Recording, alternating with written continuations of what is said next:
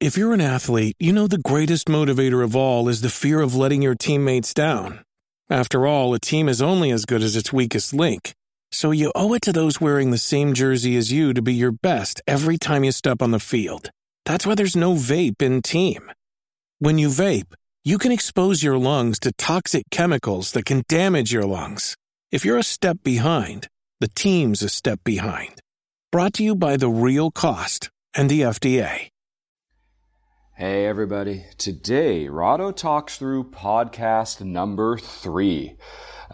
Numero dry, numero tres? Yes, that's right. And that's the extent of my foreign language. Number 3 in English, German, and Spanish. Trois! No, is that right? Yes, and Jen just said that was correct for French? Yes, okay. All right, enough of that international gallivanting. Let's start talking about board games. Although this is going to be a very special episode of Rahdo Talks Through, because I will not be following the regular format. Not that I've been doing this long enough to really have a regular format, but whatever regularity I did have, I am throwing out the window, because this episode is going to be 100% all about Gen Con 2015. It is Monday the 27th when I'm recording this. I believe Gen Con is starting Thursday of this week. Is that right? Thursday the 30th? I think so.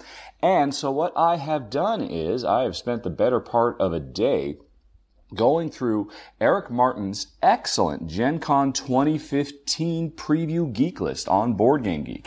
It's easy to find. Just go to BoardGameGeek.com, and right up in the very, very top right corner of the front page is a link to the Gen Con preview.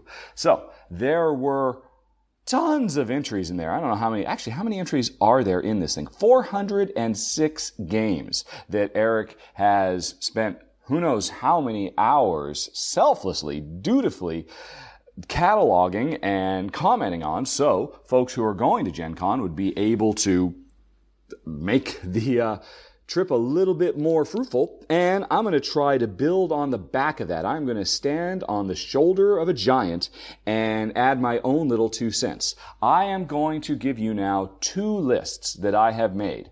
One is a list of games that I would be very, very interested or likely to buy if I found myself in Indianapolis later this week. And I have 46 games on that list that range from, well, I'm interested, but I need to know more, all the way up to must buy. And I'm going to be counting those down for you now. And after I'm done with that, I'm going to do another list of, how many is it? An additional 31 games that you can play at Gen Con, but which you cannot actually purchase. These are things that are on Kickstarter or, basically previews of games that are going to come out later in the year at Essen and whatnot. And I will count that down from the ones I would maybe I'll make the time to play it. Maybe I'll just try and walk by and see what it looks like, all the way up to the I will beat down anybody's door to make sure I can sit at a table and play it before I leave Indiana. So that's going to be the entirety of this talk through the day. No, what have we been playing lately? No questions and answers. Although, as always, if you have more questions, you can send them to questions@rahdo.com. And next month, I'll catch up. But this month, it's all Gen Con all the time. So, folks, are you ready to go? Well, get comfortable. I'll be right back.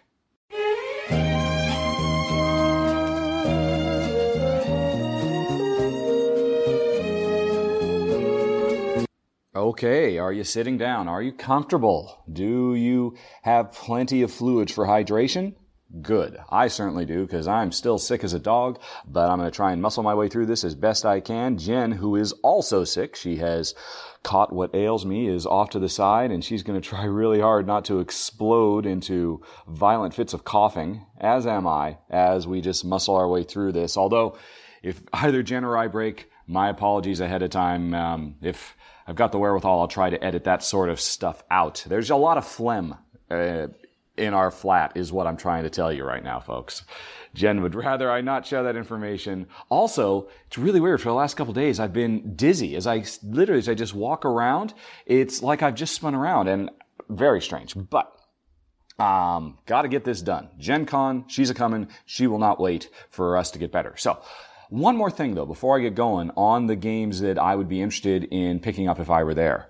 You gotta bear in mind, for folks who maybe aren't really that familiar with Rahdo Runs Through and the type of show I do, I tend to focus exclusively on games that play well with just 2 players. You know, it's great if they play with more, but I don't really care because it's just me and my wife who play games, and which really kind of downplay any kind of nasty, aggressive interaction between players. So you gotta bear in mind, listening to my particular list, you're going to be missing out on a bunch of potentially really, really awesome games that I'm not going to talk about. Heck, some of these games I've actually done run-through for, like Dead Drop and Grog Island and Warband and Pocket Imperium and Vault Wars and Discoveries and Posthuman. But, you know, there's other ones too. Or Hostage Negotiator, great little solo game. But there's other games like Dark Moon and Between Two Cities, Letter Tycoon, games that I know are going to be great, that are at the show, but in our opinion, generally aren't really all that great with 2. So, bear that in mind. There's going to be quite a few blind spots on this list because of my particular bias. And with that out of the way, I think I have stalled long enough. Let's get going with the countdown of games that I would be interested in purchasing. And at the beginning of this list, these are going to be games where I don't know. Maybe. I'm marginally intrigued, but I'll definitely have to find out more at the show. But about halfway through this list of, 45 or 46, can never really tell with Excel because I don't know if I have a header. But anyway, about halfway through this list, I'll switch over from the, I'm thinking about it, into the, this is definitely a must-have, and I'll let you know when that shift happens. But right now we're at the lower end, starting with the first game on the list from Z-Man Games, Apocalypse Chaos. And why is this at the bottom of the list? Well, because I know almost nothing about it, and it really kind of drives me nuts. I don't know what Z-Man is up to. You know, they're ready with the game. They're definitely going to be selling it at the show. So you'd think they would post rules for the game somewhere so you know what it's about. All I know about it is it's a cooperative science fiction fight aliens type game. I mean, here's all we know. 3 bullet points. It's an action-packed cooperative experience for you and your friends to conquer. Well, you know what? I figured it was for me and my friends to conquer if it was cooperative. Got that. Modular components allow players to craft their own missions. Okay, that's interesting, but I don't know what that means. And includes a campaign of scenarios to test your courage and inspire your creativity. Okay, so those sound nice, but that's literally all I know. I was actually really excited. A couple days ago, Z-Man actually posted a teaser video for the game. And I'm great. Okay, they're going to show a bunch of stuff, but all they do is show for 2 seconds what the board actually looks like. And the rest of it's just some cosplay alien stuff. And it's So, I don't know. It could be an awesome game. I'm definitely intrigued. We definitely like science fiction. We like cooperative stuff. So maybe it'll be great, maybe not, but definitely we'll have to find out more at the show for Apocalypse Chaos. All right, moving on to the next one. This one, again, is really low on the list because there's just not much information about it. It's called Ryu from Munster Games. And you'll actually be able to find it at the Asmodee booth. By the way, I should, just in case people are taking notes, that last one, Apocalypse Chaos from Z-Man. Z-Man is booth 2009. I'll list that while I'm going, just in case that's of use to anybody. All right, so the next one, Ryu, R-Y-U, from Munster Games, although it's at Asmodee's booth 1517, is a game that, well, right off the bat, one thing I can definitely say is it looks like it has absolutely gorgeous art. It's a French-developed game, and I think it's kind of semi-cooperative. Everybody in this game is another science fiction-y type thing. Everybody is trying to build their own big mother dragon ship, and we're all in a race to be the first to build our super ship. And to do that, we have to harvest resources that we convert into the portions of the ship we're trying to build. But the interesting thing about it is each one of us has different islands on this science fiction planet that we're on, that we're trying to leave for whatever reason. And if I go to your island, I can search for resources. But I have to split the resources I find with you in kind of this little cube draft where, I find some resources, I grab some, you grab some, and then I grab the rest.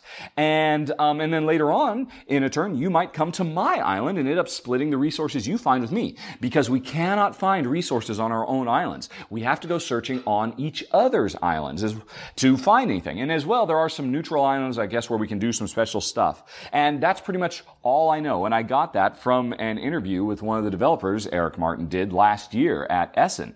So I think that's a really cool idea. I don't understand why Munster Games hasn't published the rules so we could actually learn more about the game. It's just, why won't you give me the information so I could get really excited about this game? Particularly because the thing that worries me about it is, while that core gameplay system sounds very neat, I wonder how well it'll work for 2.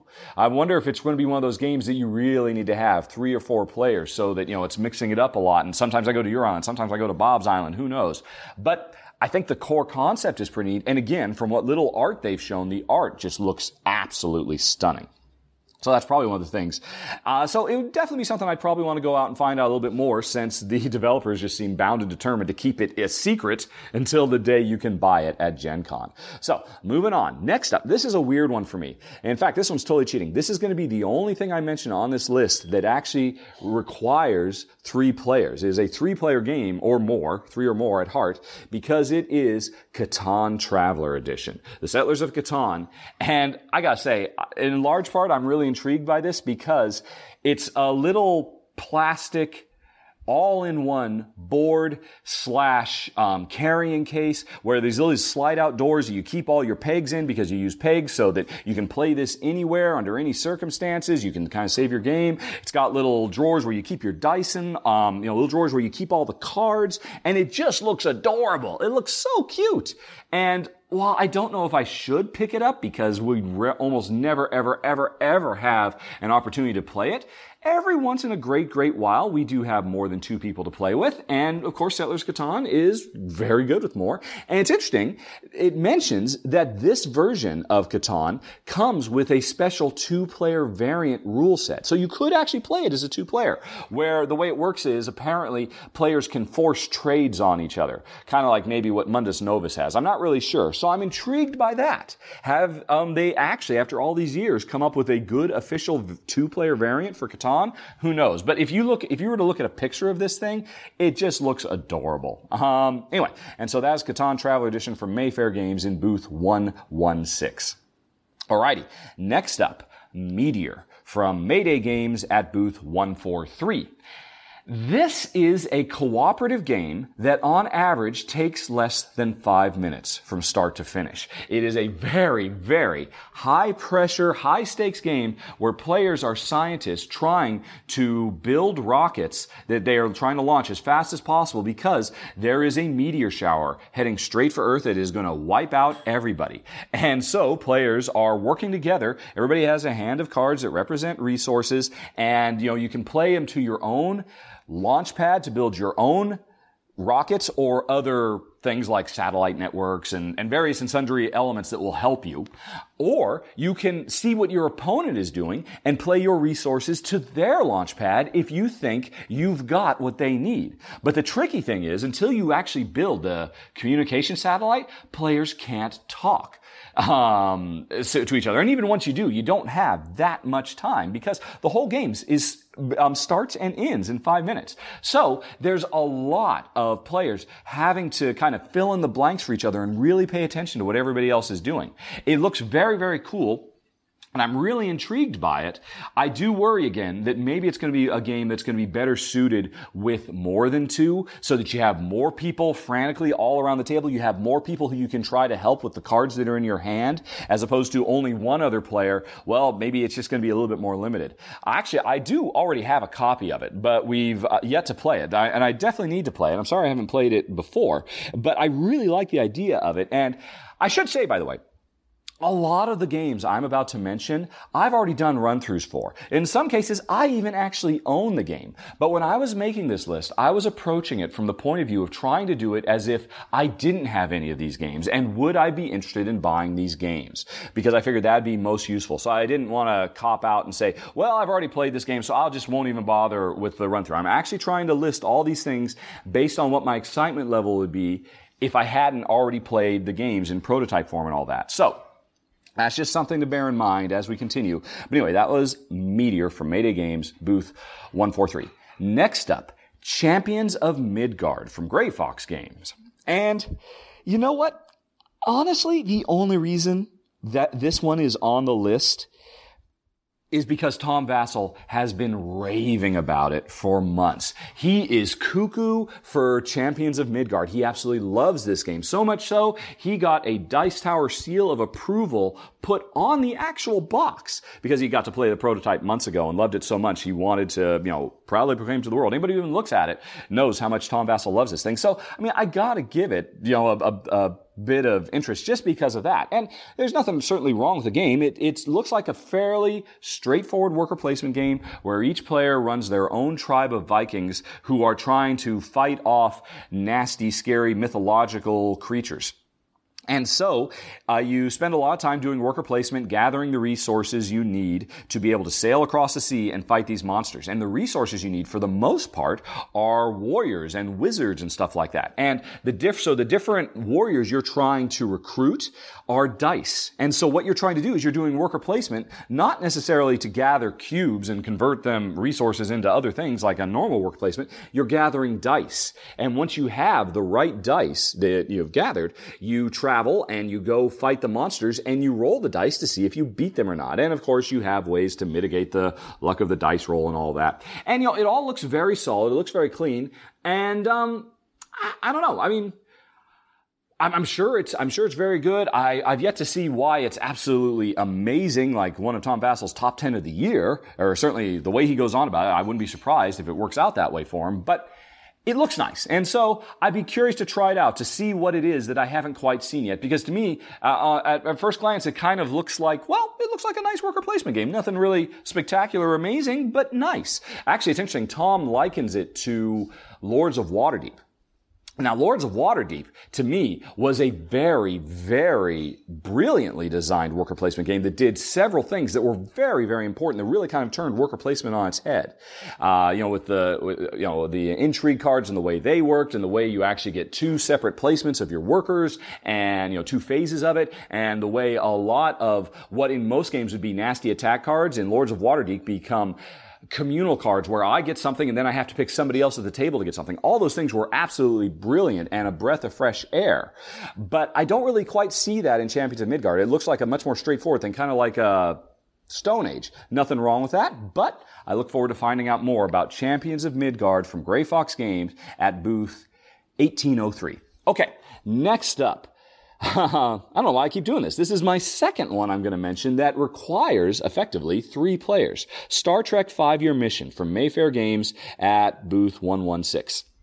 And this is a cooperative dice rolling game where players can be members of the original crew of the Star Trek Enterprise or Next Generation. And in fact, players can mix and match. So I could be playing Spock and Jen could be playing Geordi LaForge or something like that. And right off the bat, that's very attractive to me as a lifelong diehard Trek fan. So I love that.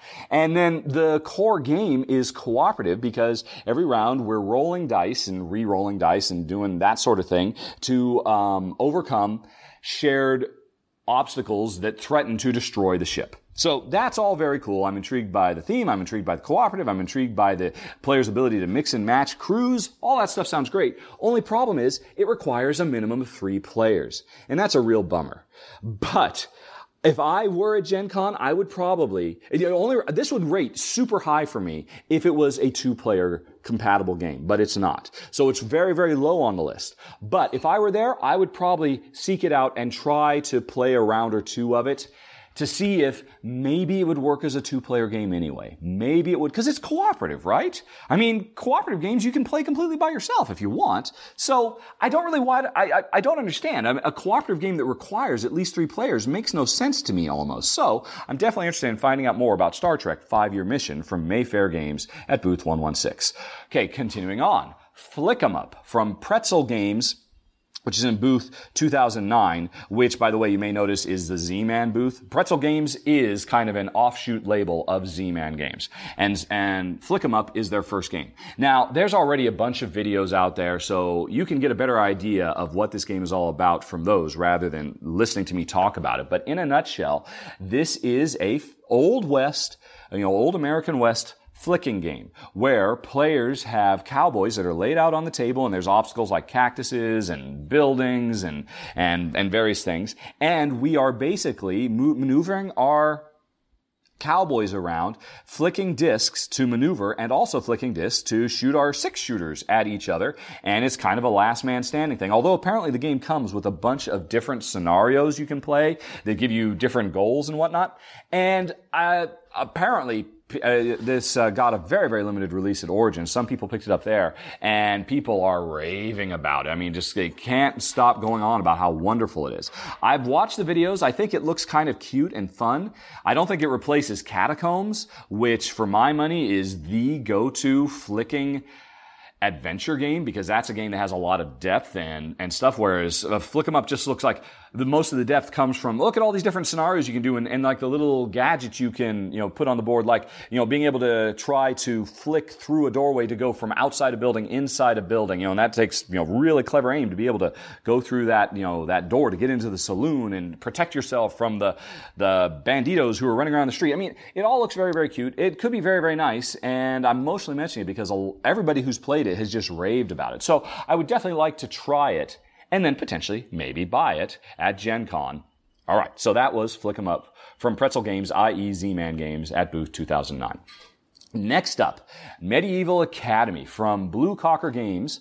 Although they're actually in Yellow's booth, which is 439. Medieval Academy actually came out at Essen last year, and I was seriously considering picking it up then, because it's a card drafting game, like a Seven Wonders or a Notre Dame, where, players all have a handful of cards, they pick the one they like, they hand the rest off to the next, and, you need to pick a card that's perfect for what you need to achieve right now, but you also need to pick a card that would be perfect for your opponent because you don't want them to have it. So it has that whole card drafting thing, which always works very, very nicely, Jen. I definitely enjoy. And the crux of it is, at any given time, that you are competing for basically kind of majorities on several different medieval characters, the princess and the knight and the king and whatnot, and the wizard.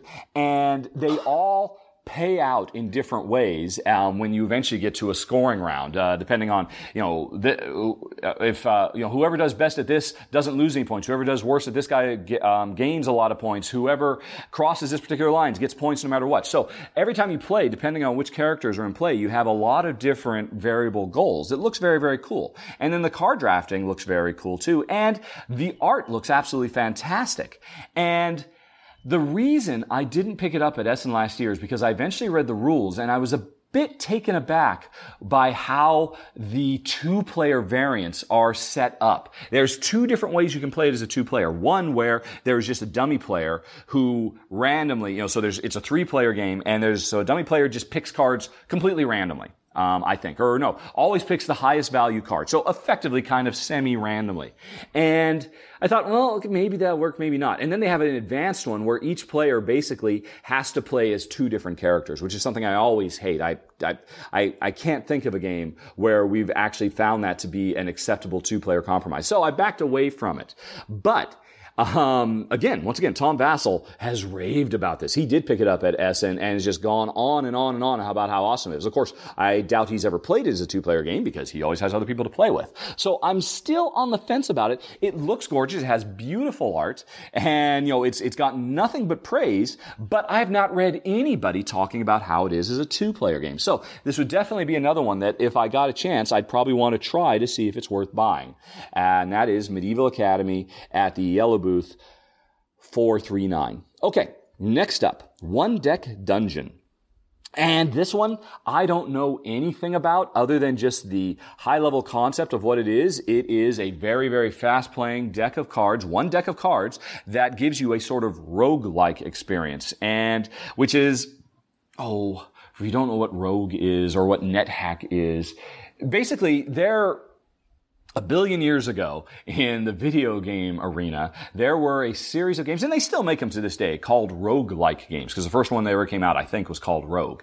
And they are very simple dungeon crawls, where it's all about just, running through this randomly generated dungeon, randomly generated bad guys with randomly generated loot, and just seeing how deep you can get in the dungeon, and how much stuff you can get before the dungeon destroys you. And you don't get out alive. That's just, it's just you try to play obsessively. You play a game really quick, you play it again, you just try and get deeper and deeper and deeper. And One Deck Dungeon is trying to capture that in analog form with a single deck of cards that players use, where the cards represent both the obstacles you face and the rewards you get. And that's all I know. I like the idea of that. It sounds very nice. I also like that. Well, the thing I don't know about it is there's no description of how combat works. And if combat is just, hey, come into a room, roll a die, see what happens, I don't think that'll be very interesting. But I hope that combat actually has some, something that really pushes your gray matter. And if so, it might be something that's worth checking out from Asmati Games, I think they're in room 549, One Deck Dungeon. And this is interesting too. You can buy it there, but you're buying a beta. So they won't have very many copies of it. It's just like kind of like a very, very early pre-release that's at the show.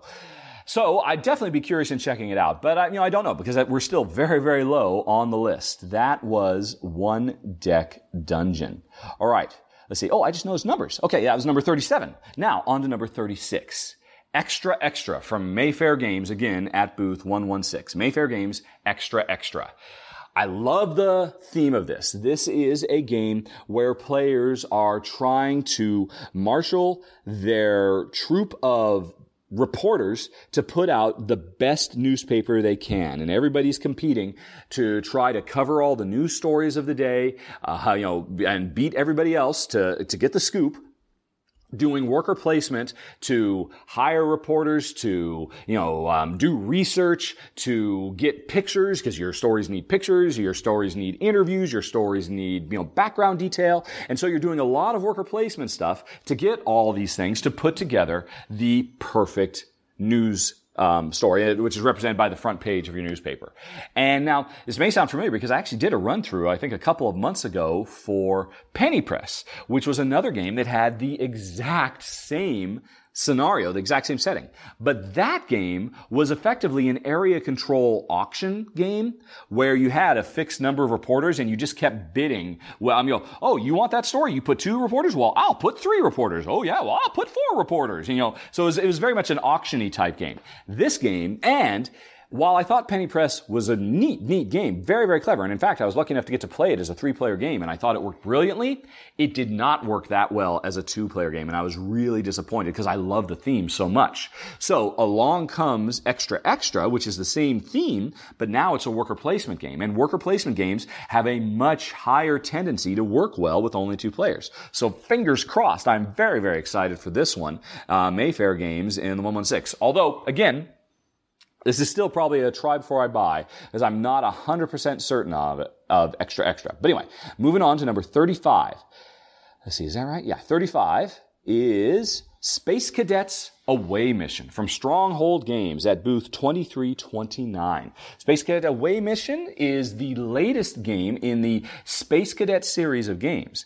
And this is the first one that is a radical departure from what Space Cadets has always been. Space Cadets and Space Cadets Dice Duel, and I think there's like another expansion for it. There's a range of games that are real-time cooperative games, they're real-time cooperative games where everybody has a specific role they have to play on the bridge of a starship. One person is the weapons officer, one person is the captains, one person is the engineer and stuff like that. And everybody's playing their own little game but all working together to try to coordinate to keep the ship running and not crash into asteroids and, avoid hostile aliens and all that sort of stuff. And I've always been bummed because I've always loved the idea of that, but it is a 3-player minimum game. And so I've always kind of taken it past. But now, Space Cadets Away Mission is set in the same universe, but it's a completely different style of game. It is still cooperative, but it is more of kind of like a science fiction-y cooperative dungeon crawl, where players each are, it's the away mission. We get off the ship, we beam down to the planet, or the satellite, or, wherever it is we're going, and there's a whole bunch of bad guys, and we run around this area trying to complete missions, defeat bad guys, and keep everybody else alive while rolling lots of dice. Looks like a nice solid game. I've seen some gameplay run-throughs of it. I do worry that maybe it's a little bit more dice heavy for resolving everything, but there are some really clever elements in the dice play as well. So it's definitely a game I'd like to check out, particularly because I've always loved Space Cadets and I've never really gotten a chance to play it much because of the 3-player minimum. But now, 2 players can play a Space Cadets game, even if it's a radically different style of game. Anyway, so that's from Stronghold, booth 2329. Now moving on to number 34. Lanterns, the Harvest Festival from Renegade Games or Renegade Studio Games in booth 3029, Renegade. This is a game that actually, last year when it was on Kickstarter, I did have the opportunity. The publisher contacted me, the publisher designer contacted me and asked if I wanted to do a run through. And I have to admit, at the time, I looked at the rules really closely. I ended up talking to the designer for quite a while about the game. And I was definitely convinced that it was a very, very solid, interesting, and fresh take on tiling. It's a tile laying game. But at the time, I was just completely swamped getting ready for Essen. I had a bunch of games I had to cover, and I just didn't have time to cover. And I wish I did, because ever since then, everything I've heard about this game is it's really rock solid, and it's a really, really great game at any player count. In a nutshell, what it is every player is, like Carcassonne, laying tiles to a common, ever-growing, location on the table. And every time I put a tile down, it has a bunch of lanterns, harvest lanterns, in different colors. And the way I lay them down is very, very important, because say Jen is sitting across the table from me. So she's at the north side of the table, I'm at the south side of the table. When I put a tile down, all the lanterns that are on the south, if there are white lanterns on the south side of the tile and there are blue lanterns on the north side of the tile, that means since I'm at the south side, I'll get a white card and Jen will get a blue card. But maybe I really want a white card, but I know she's doing well on blue cards. I don't want to give her a blue card. So I want to put it down so I can get the white, but I don't want to put it down because it gives her the blue. So maybe I rotate it, and suddenly I'm getting a yellow card and she's getting a red card. But not only am I paying attention when I lay these tiles as to what everybody else at the table will get, because you can play up to 4 players, and whenever somebody puts a tile down, everybody gets something.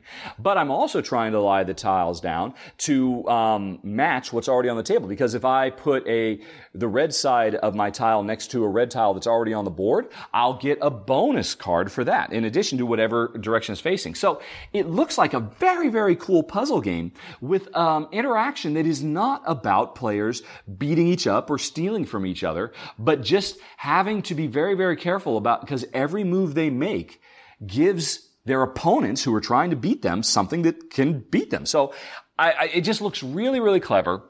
And I've heard nothing but good things. Joel Eddy gave a really nice review to it, and I'm just kicking myself ever since that I could not make the time to do the run through for Lanterns, the Harvest Festival. But now, finally, almost a year later, it's coming out from Renegade at booth 3029. And I'm starting, by the way, folks, now to get to the point where I'm pretty confident these are games. I'm not still 100% certain about Lantern. I'd probably still try before you buy, but I'm getting pretty close to the confident that I'm going to buy. But anyway, so that was number 33. Now, moving on to number 32. Actually, this is cheating. This is number 32.1, 0.2, and 0.3. Because I'm going to talk about 3 games now. And they are all from Game Salute, which is booth 1301. And they are Princess Bride, Battle of Wits, Princess Bride As You Wish, and Princess Bride The Miracle Pill. 3 little games that are all themed after the movie, The Princess Bride. So obviously Game Salute got the license to do Princess Bride themed things and are putting out 3 games. All 3 of these are being launched at Gen Con. And while at first glance you might say, oh, well, that just means it's just some really crappily, hastily thrown together cheap tie-in to the movie because they got the license and they're just trying to milk it as much as they can. And, I wouldn't blame you for thinking that. But here's the thing. These don't look like cheaply thrown together, half-baked ideas. I mean, first of all, they've got good designers behind them. Phil Dubarry, who is a really, really rock-solid designer. I mean, he's got an incredible pedigree of games. He's doing one of them. And let's see, one of the other ones was done by, I can't remember now. But all 3 of these games have experienced designers who have put out very good games in the past. So right off the bat, that, speaks to a certain quality level. And then on top of that, reading the descriptions of these, and because that's all I really know, which is why they're still try before you buys. If the rules were available, I might almost be confident enough because, Jen and I, we both love Princess Bride. It's in both of our top 10 films of all time.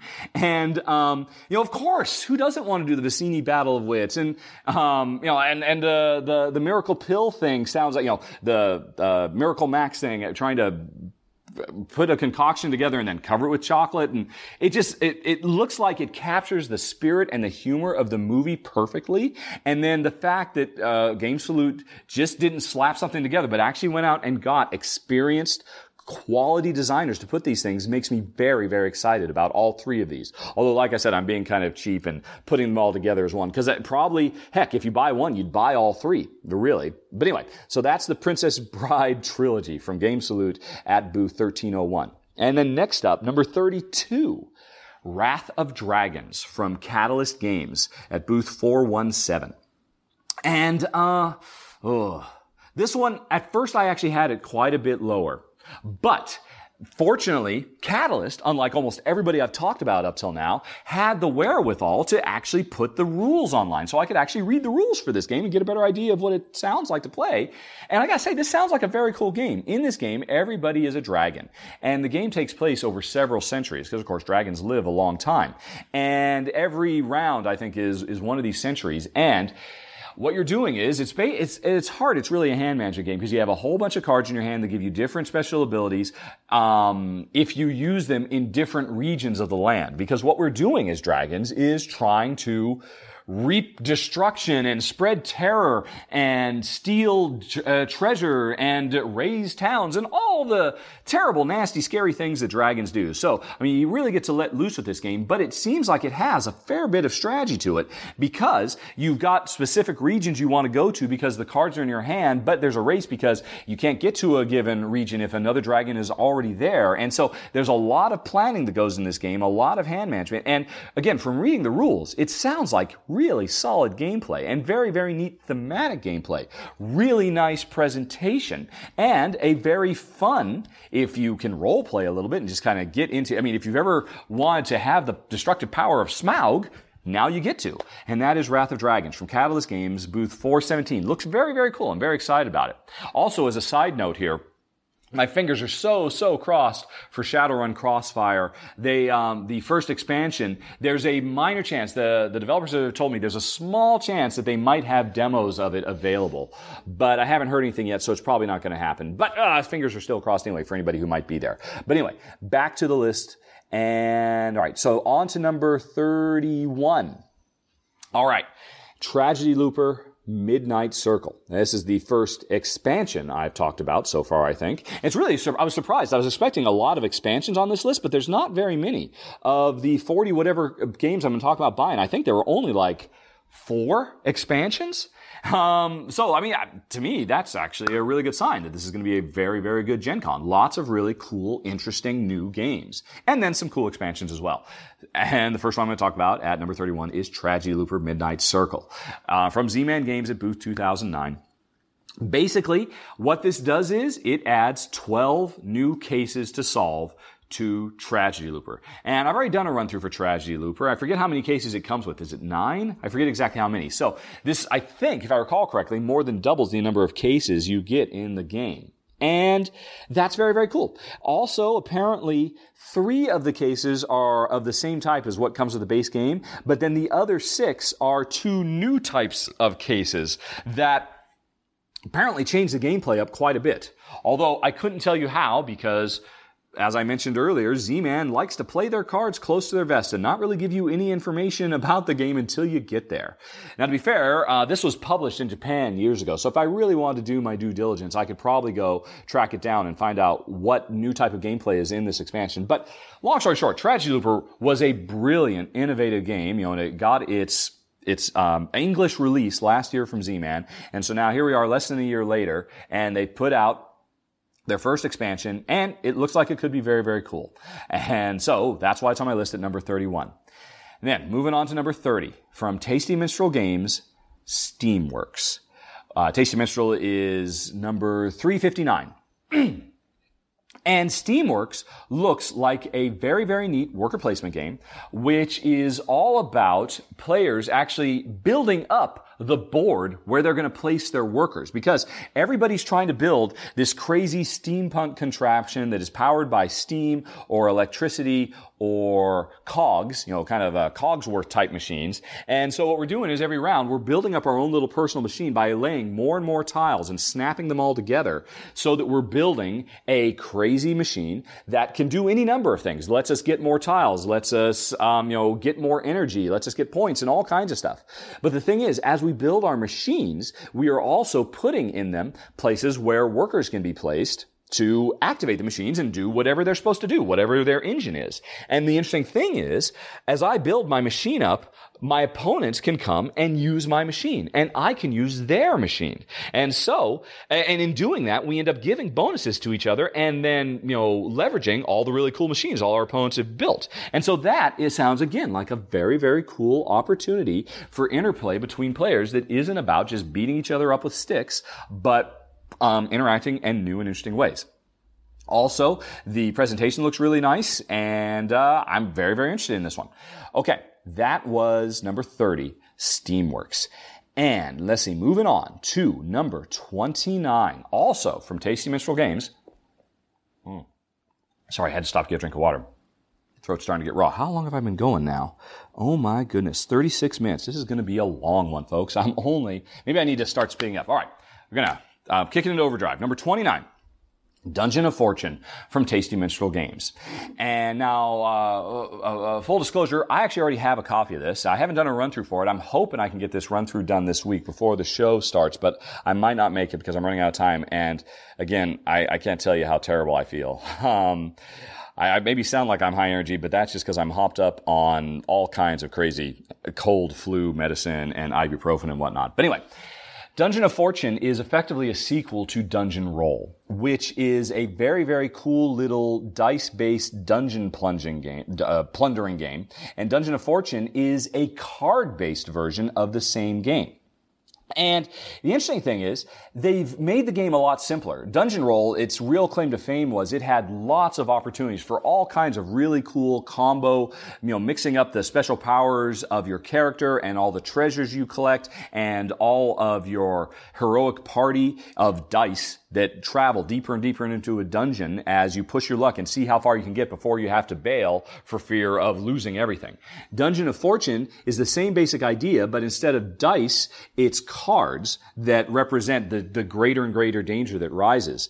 And while there is less focus on all the really what makes Dungeon Roll neat, which is all the cool combinations you can do between the powers and the treasures, Dungeon Roll Fortune has a little bit of that, but what Dungeon of Fortune really pushes up the ante on is the push your luck, because everybody is plundering dungeons at the same time. In Dungeon Roll, my entire turn is all about me, going through a dungeon. Everybody else just sits back and watch. But in Dungeon of Fortune, every round, everybody goes deeper into a dungeon, and everybody's playing at the same time. And the push your luck comes from the fact that the last person to bail, because you want to go as far as you can because you get more and more treasure and points and stuff like that. But if you push your luck too far, it'll all blow up in your face and you'll lose everything. So at any time you want, you can back out. But the last person to back out, whoever stays in longest, gets a huge bonus, a game-changing bonus. So you will find yourself more often than in Dungeon Roll anyway, staying against your better judgment, pushing your luck, because if you bail, the benefit your opponent gets will be huge. So while you have less combination stuff you can do to think about your own dungeon delving, you have more opportunity to think about what everybody else is doing. And you can think, well, will they be able to survive one more round? Should I push one more round now, or should I bail because I don't think they're going to, there's a lot more interesting stuff to think about in relation to everybody else around the table. And I think that gives it a very, very different feel. Now, Jen and I, we've only played it once. We definitely enjoyed it.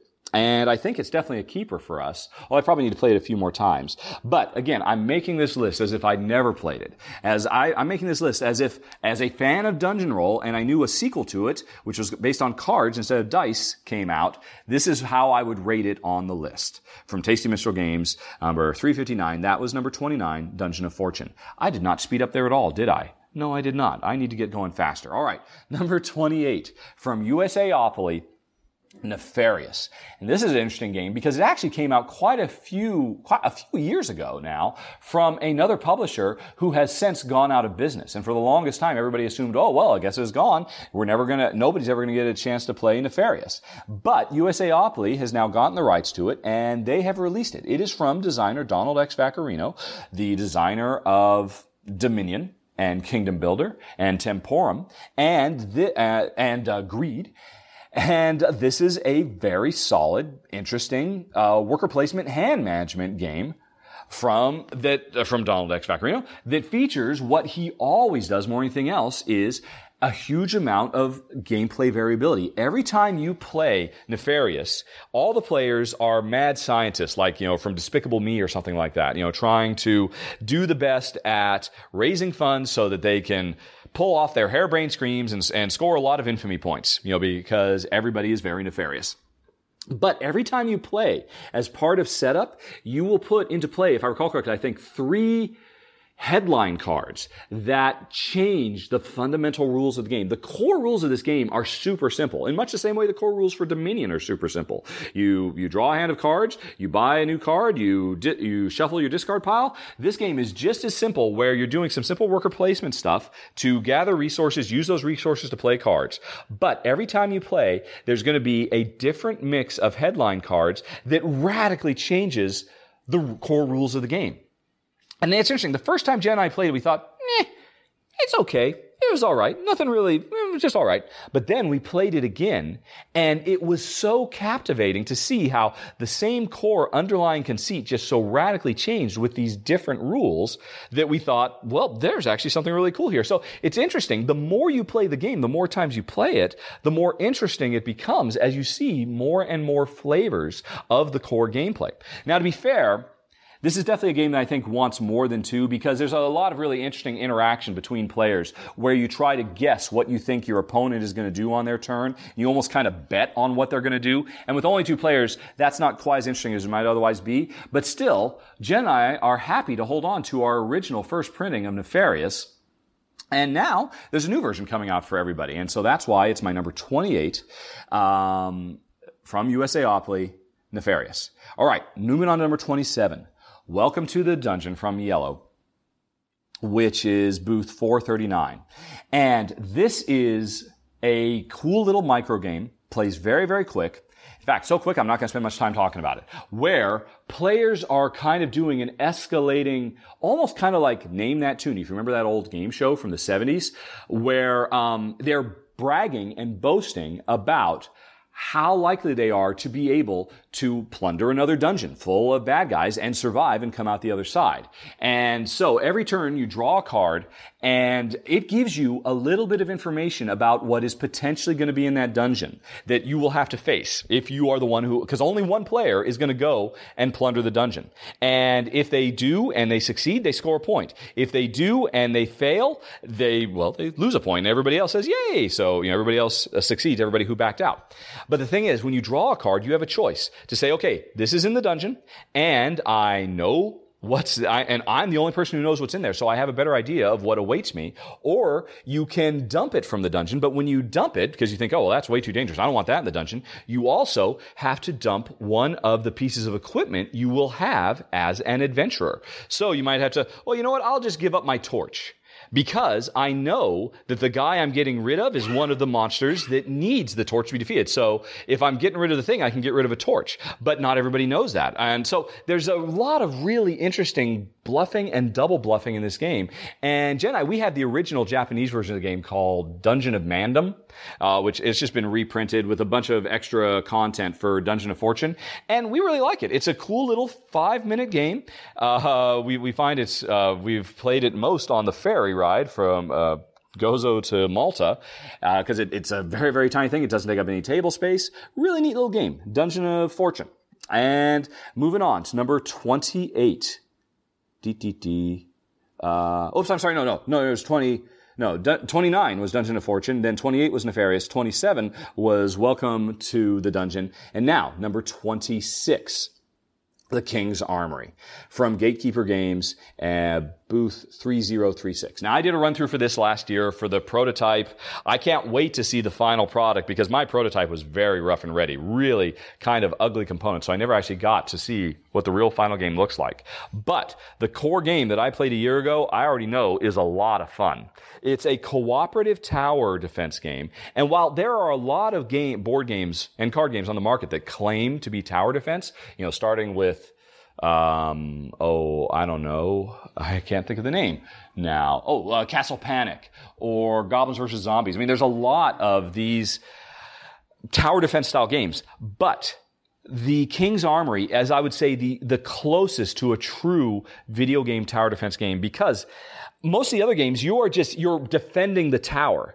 A tower defense game is a game where you build towers to defend the castle. And that's what you do in tower defense. And it may sound like a subtle thing, but this is a game that gives players a lot of control over how they level up their own characters who are trying to, defend the castle from a seemingly endless onslaught of bad guys who have all kinds of special powers that just drive up the lanes every round, turn after turn, and just keep coming. And so you're hiring, you're hiring defenders that you're installing into towers that will become kind of automated defenses while you yourself are still running around. You're having to make tough choices about which bad guys to let through because you just can't possibly stop them, and you have to focus elsewhere. You have all kinds of really neat special powers. You level up. You get cool special abilities. It's a really well-designed, fast-playing, cooperative tower defense game. There's no better way to put it. And it is, like I said, the closest thing to capturing the feel of a true video tower defense game. So, anyway, that was I've lost track of my number 26, King's Armory from Gatekeeper Games, booth 3036. Moving on to number 25. Oh my gosh, we're almost halfway there, folks. Yikes. Okay, number 25. Among the Stars Revival. This is my second expansion I'm talking about, an expansion to Among the Stars from publisher Artipia Games at booth 2329. And what can I say? I am now, I think, pretty solidly, at some point over the last couple of games, I have switched over from the try before you buy into the, I would buy this. There's no two ways about it.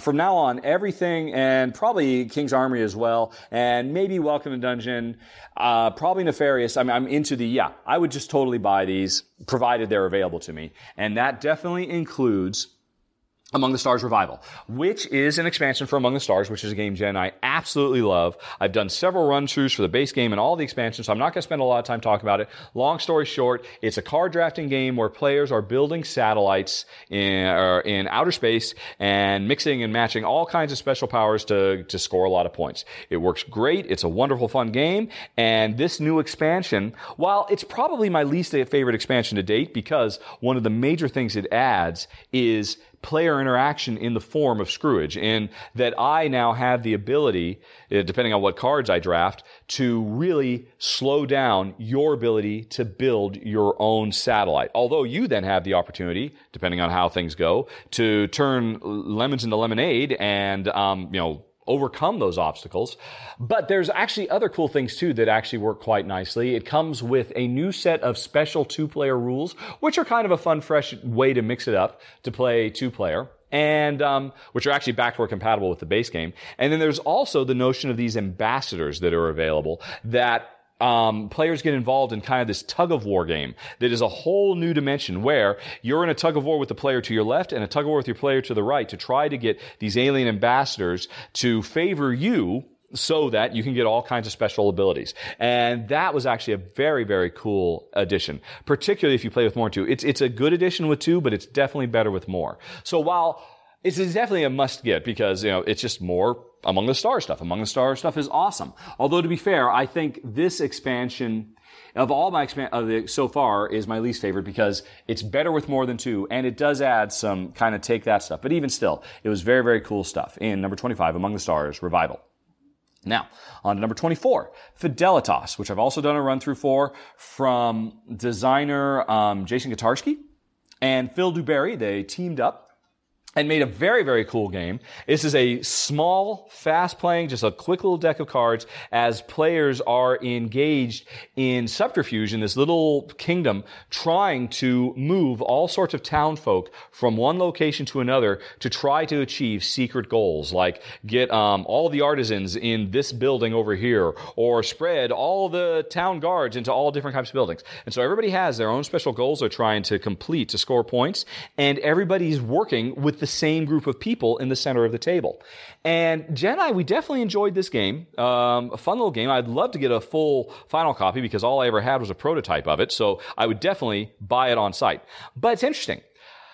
We enjoyed it a lot, but we only ever played it as a two-player game. And now I've heard from other people since who have played it with a four, that the more player you get around the table, the more chaotic it gets and the less you can plan and the more frustrating it gets. I can't speak to that at all. All I can say is Jen and I found it to be a very charming, beautifully rendered, lovely art, fun little game as a two-player game. We enjoy it quite a bit, and that is Fidelitas. Okay, number 23. See how I've sped up now? Oh, I'm just cranking through these. Number 23 is New York 1901 from Blue Orange Games at booth 249. And, if you are at all interested in getting this game, this is one of the ones you are going to have to put high on your list because it's going to sell out. They don't have very many copies. They only have 50 copies of this to sell every day, and they're probably going to sell out within the first hour every day. I would be willing to bet. So it might be a tough one to pick up, although it doesn't really matter. If you don't pick it up at Gen Con, it's going to be widely available within a month anyway, so don't worry about it too terribly much. That's true for almost all of these games. Even if you don't get them at Gen Con, you'll get them within a couple months afterward. It's not that big a deal. But anyway, New York 1901, I've done a run-through for it, so I won't spend too much time talking about it.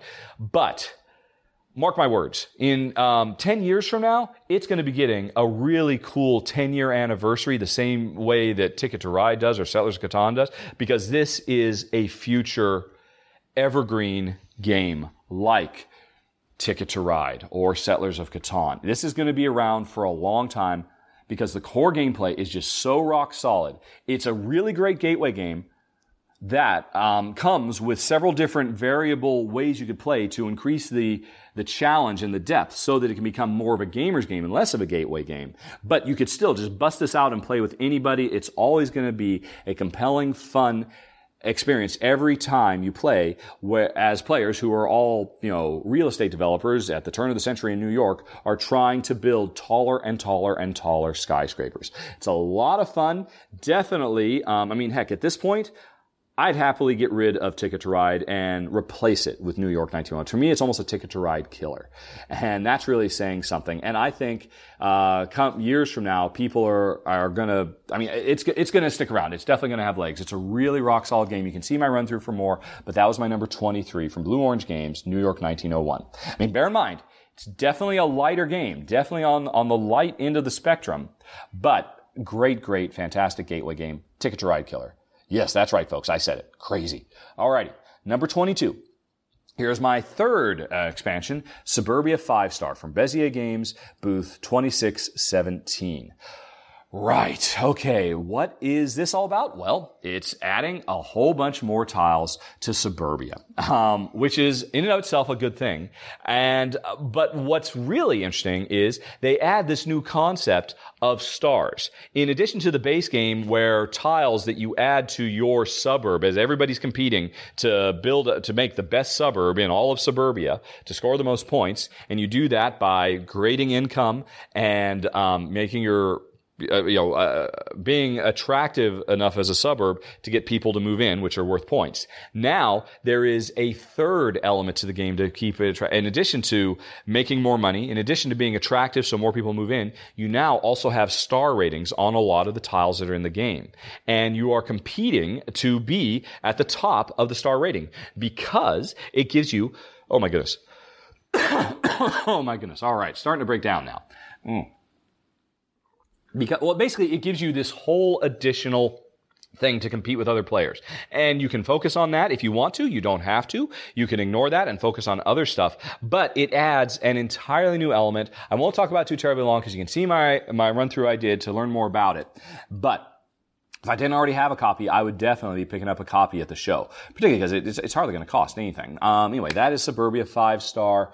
And, okay, we're at number 22. I think I'm going to make it to 20 and then I'm going to take a break because the mucus, folks, it is really backed up and I need to go clear out the pipes. But we're just going to get through a couple more and then we'll stop and we'll do a top 20 when we come back. But anyway, so that was number 22. Number 21, Eminent Domain Microcosm.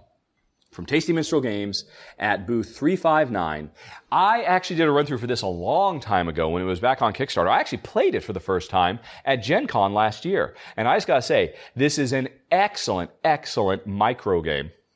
A little micro deck builder where players are trying to build their deck as fast as they can in the same way you do in its big brother, Eminent Domain. This really captures the feel of Eminent Domain in a very, very fast-playing game, which I think it comes with like 19 cards. How do you make a deck builder out of like 19 cards? It's a miracle, this game. It's a lot of fun. It plays very fast, and it's fantastic with two, which is a big rarity amongst the microgame genre. I mean, all their love letter style games, they're always terrible as two-player games. But Eminent Domain Microcosm is a fun, fast-playing game where players are trying to colonize planets as quick as they can, or take them over with warfare, build up their science track. There's a lot you do, which is a very few amount of cards in a very short space of time. Neat game number 21, Eminent Domain Microcosm. Phew. Okay, so that's it. We're stopping there. I'm going to take a break now. I think Jen would probably, she doesn't want to admit, but yes, she also needs to cough violently at this point. So we're going to take a little bit of a break.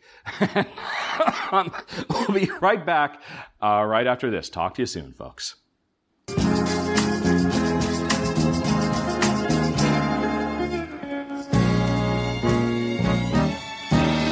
Hey, everybody. Thanks for your patience. Welcome back. All right, I think we're ready to continue now that I have coughed up roughly a lung, or at least half a lung full of goop. And alrighty, so let's keep going. Try to get the pace up a little bit with number 20, The Grizzled, which is from Cool Mini or Not, booth 1317. And this is a really interesting one. It's a cooperative card game set in the trenches of World War I, as soldiers basically engage in brave acts of camaraderie, trying to support each other to get through all the trials and tribulations that young men went through at that time. And it's really interesting. I mean, it could be an incredibly grim and dark game, because of course it's a very grim and dark subject matter, but the game chooses to focus on the brighter, more uplifting side. Again, the camaraderie, the brothers in arms type thing, the esprit de corps that was central to these guys being able to make it out alive, those who did. And so I'm really, really intrigued by it. I've actually seen a very good run-through of the gameplay from Ricky Royal, who does an absolutely fantastic series of videos called Box of Delights. You should definitely check it out. And the gameplay itself looks good and solid, a very fast-playing little card game puzzler. Almost kind of reminds me of Onorim or something like that. But very, very thematically grounded, beautifully presented, and I think I'm attracted to it more than anything else because it's willing to take on such a harrowing subject matter, but kind of show it in a kind of an upbeat light. My only worry about it is that the subject matter might be too much of a turnoff for Jen, who generally wants her subject matter to be genuinely uplifting and upbeat and light, as opposed to kind of looking for the light in the darkness, which is what this game is definitely doing. So, it's very, very cool, very, very brave game. Number 20, The Grizzled. And moving on to number 19 is Codenames from Czech Games Edition, booth 2052, and designer Vlada Chvátil. And I'll just tell you right now, folks, I mean, this is going to be the party game of the year. This is going to get a lot of awards at the end of the year for best party game. Everybody who's played it loves it. I mean, the core concept, the core gameplay conceit from designer Vlada Chvátil, who is just such an incredibly richly talented designer. I mean, everything he does is just fantastic. And this seems to be no exception. It's just going to make for an amazing party game where it's a team game where everybody, players on a team, one person has to give a clue that everybody else has to, decipher to figure out what's going on. And I'm really not going to spend a lot of time describing. I mean, you can read the rules for it online. What I will mention, though, is interesting is I was never really going to give this a second thought originally because party games are terrible as two-player experiences, absolutely awful. Very rarely do they work out well. But I eventually got to read the rules for this, and I was actually pretty impressed by how the two-player variant works here, where it goes from being a team game to a cooperative game. And in all honesty, I can see Jen and I having fun playing this as a two-player game, just kind of as like a little fun kind of quickie 5 or 10 minute filler cooperative game, which is something we don't really have a lot of. Fillers don't tend to be cooperative. So I'm really excited to give it a try based on that. And then on top of that, it would be good to have a party game. I mean, I'm looking at my wall of 400 games. There's no party games up there. It is probably a good idea to have a party game on hand, just in case somehow a party were to ever find its way here, or I were ever to find my way to a party, which is not something that generally happens. But you never know. Stranger things have happened. So anyway, that's number 19, Codenames. Everybody's going to be playing this by the end of the year. All right, moving on to number 18. Let's see, from Tasty Minstrel Games again at booth 359, it is Gold West, which is a very, very cool... oh, goodness. Sorry, hold on a second. Sorry, folks.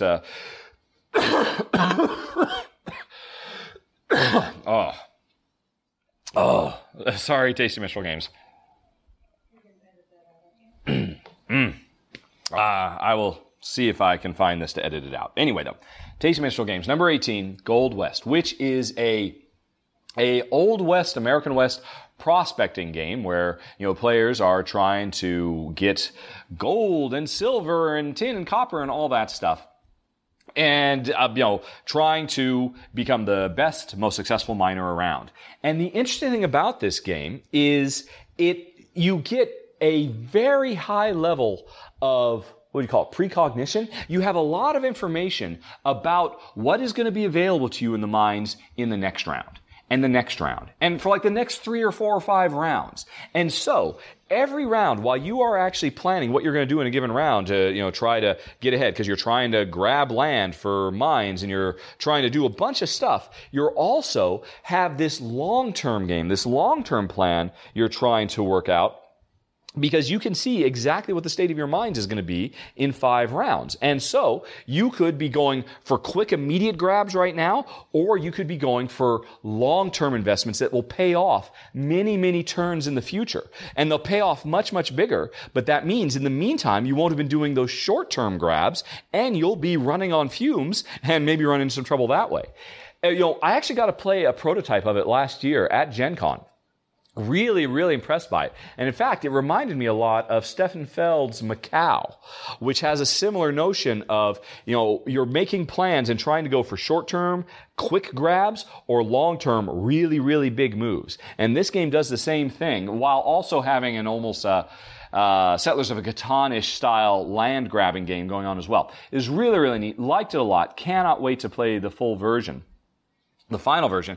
And bear in mind, if this is all interesting to you, it's probably another one of those games you're going to want to run after fairly quick because there are only going to be a very small number of copies at the show.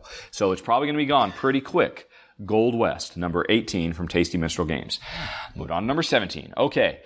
I think this is my final expansion. So only 4 expansions out of whatever it was, 40-some games. Alrighty. It is Heroes Wanted, The Stuff of Legend from Action Phase Games, booth number 335.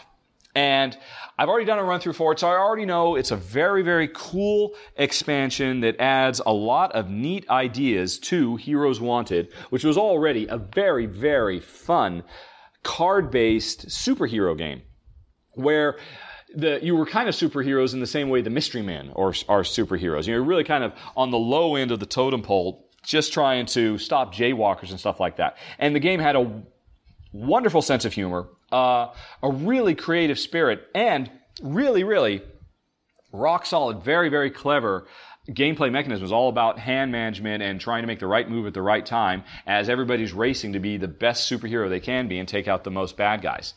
And so, I mean, you get, what is it?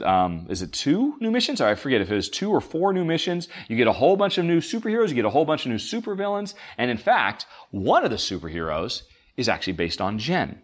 So that actually gives us an even more personal reason to want to pick up this expansion. You're not. Jen is actually, so Jen is going to shout out her superhero catchphrase. Sphere not. Sphere not. She says that every once in a while now. Anyway, so if you liked Heroes Wanted, you just got to pick it up. You just have to. I mean, it's definitely one of those must-have expansions. Not just because Jen is in the game, although, that doesn't hurt either. But it's funny. It adds so much more stuff to the game. Absolutely love it. That was Heroes Wanted, The Stuff of Legend. Okay, moving on to number 16. From Portal Games, at booth 2052, Rattle, Battle, Grab the Loot. And this is a pirate plundering the high seas game where every player has their own pirate ship, or actually, potentially several pirate ships, because the core central mechanism of this game that's very, very cool is at the beginning of a round, what you do is you take a whole big handful of dice that represent all the players' ships.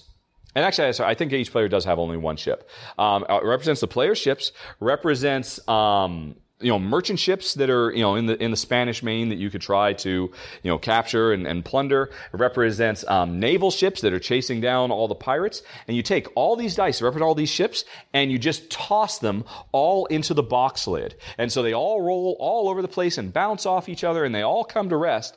And then that becomes the state of the Spanish Main as players start moving their ships around, trying to stay away from the Navy and, capture the loot. And the beautiful thing about this game is, the thing that I'm really attracted to more than anything else is, it's not a game where players are trying to destroy each other. It's a race where we're just trying to get to the best loot as fast as we can. And in between rounds, when you're doing this very cool dice manipulation thing, the rest of the game is devoted to taking all your loot, taking the ill-gotten gains, and converting that into upgrades for your ships. And at the beginning of the game, your pirate ship starts out as this little tiny thing with just like a single sail and a little cannon. But over the course of the game, you can expand your ship, make it bigger, give it more mass, give it more sails, give it more cannons, give it more special abilities. And actually, originally I was really drawn to the game because of the whole dice thing. It's very, very flashy. It looks like a lot of fun. Plays very quick, very, very clever new system. But the more I learn about the game, the more I'm intrigued by the whole element of the economy of upgrading your ship and going from this little tiny ship to this massive man of war by the end of the game. It looks like a lot of fun. Definite. I'm very, very excited about it. Number 16, Rattle, Battle, Grab the Loot from Portal Games. Now, on to number 15. Cthulhu Realms from Tasty Minstrel Games, booth 359. And actually, I do have a run-through for this. It'll be going up today or tomorrow, so you'll be able to see this before the Kickstarter campaign goes. And in all honesty, if I'm honest, if I hadn't already played the game, this would have still made my list, but it would have been a lot lower on my list. But I know how good it is, because Jen and I played it a few times now, and we really, really enjoy it. It's interesting.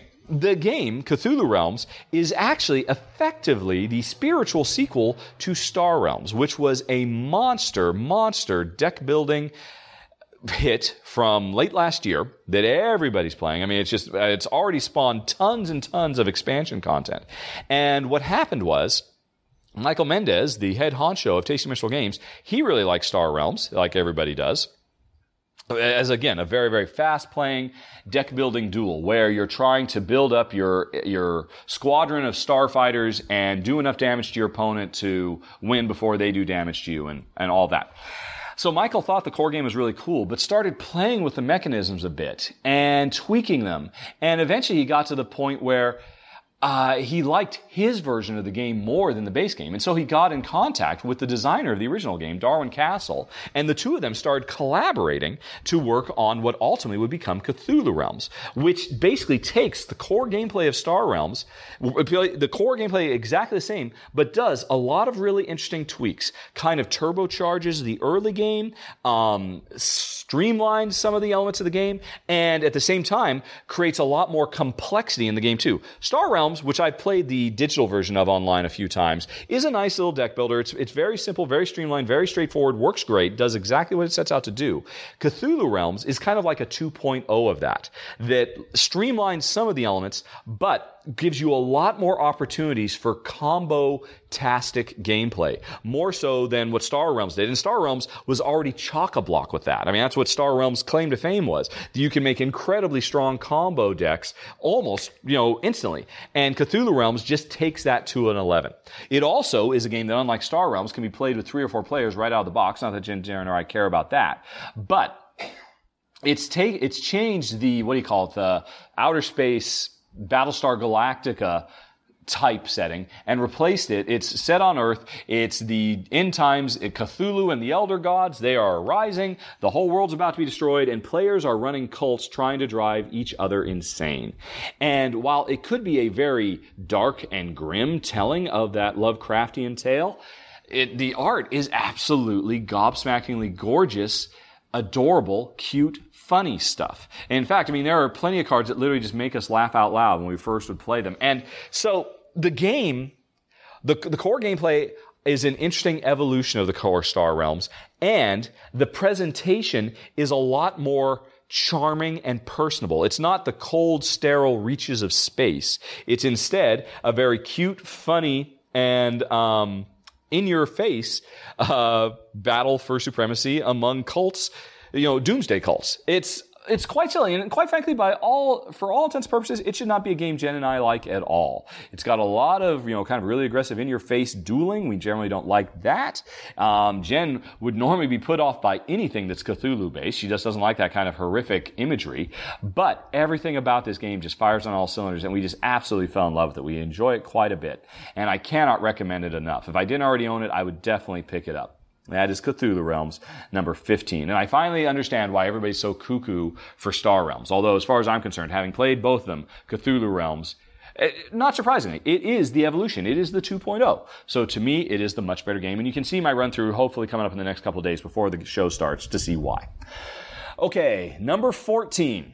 Oh, I lied. I've got one more. My fifth expansion. Shadow Rift Archfiends from Game Salute, booth 1301. And I did a run-through. Actually, Jen and I did a run-through. It was Jen's second run-through video she ever participated in. We did a run-through for Shadow Rift years ago, it seems like. We absolutely loved the core game. Thought it was, a brilliant cooperative fantasy deck builder where each player was building their own deck. There was also a town deck that we were trying to protect. There was visitor decks that interact with the town deck that's constantly growing and changing as, villagers join and leave our village that we're trying to protect, because each of us has our own deck representing the heroes that we're trying to save the village. And then the monsters have their own deck that are constantly... It was a brilliant, brilliant core system. We liked it a lot. And we've been super stoked for this expansion forever. And it's finally coming out now. And it promises to add a whole bunch of new stuff to clean up some of the admittedly kind of iffy elements that were in the original game. And, it's a buy on site because the core game itself is so great. And that was number 14, Shadow Rift Archfiends. Now moving on, number 13, Stockpile from Nauvoo Games, booth 348. Stockpile is a game of buying low and selling high on the stock market. And probably its biggest claim to fame is it works well as a two-player game, which is pretty much unheard of. Stock market simulation games always need to have at least 3 players to simulate a vibrant, exciting, unpredictable market.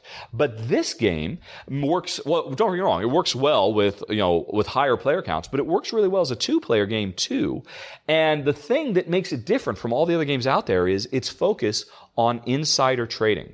Because every round where players are going to try to buy low and then later on sell high, every player gets their own private piece of insider information that will let them know that stock X is going to explode. It's going to go through the roof. Or stock Y is going to tank. Or stock Z is going to pay dividends. And so I know something about a stock that Jen doesn't know. And so I try to make buys that are going to benefit me because I've got this knowledge without cluing Jen in on what it is I know that she doesn't. If I know something's about to tank, I try to sell it before it tanks. And then everybody else wonders, well, is he selling that because it's about to tank, or is he just selling that because he needs some money because he's broke right now? There's so much of this game is about reading your opponents, and it's just absolutely brilliant. Wonderful, wonderful game. And we really enjoy it a lot. And that was number 13, Stockpile. Number 12. Trombone from Mayfair Games at booth 116. Okay, this is a fairly, actually what people are referring to it as is a gamer's version of Lost Cities. And, I don't know that I'd seen that originally, but I've heard so many people say it. I guess I can kind of see that. It's practically an abstract. There is a theme. Players are trying to build the tramways in, I think it's Munich? At the early turn of the century, if I recall correctly, some big German city. I think it was Munich. If not Munich, some other really big city. But what we're doing is we are trying to build lines, and we have a handful of cards that can be used for several different things. We can use our cards to expand the red line or the green line or whatever.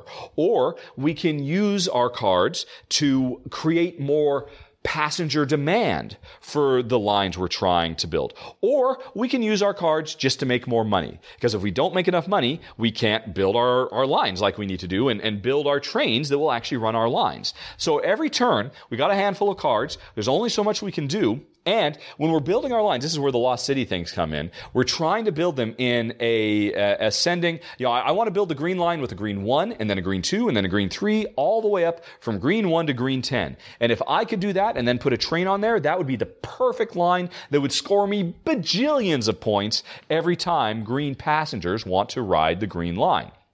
But of course, those cards aren't just going to fall into my hand where I happen to get the green 1, the green 2, the green 3, and 4. Chances are I'm going to get the green 3 and the green 7 and the green 10.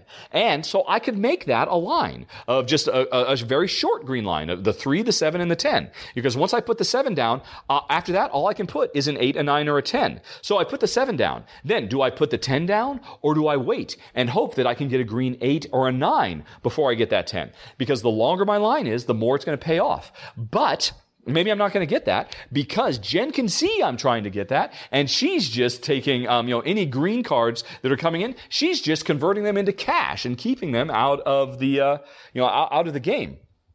And it's a really clever game, very fast playing. We played it once now. I got the German version of it from Lookout Games, and we like it a lot. We like it a lot. So much so that it has made the top of my list. And again, this is kind of, I don't know how excited I would have been if I hadn't already played it, but I have played it, and oh my gosh, it is so much fun.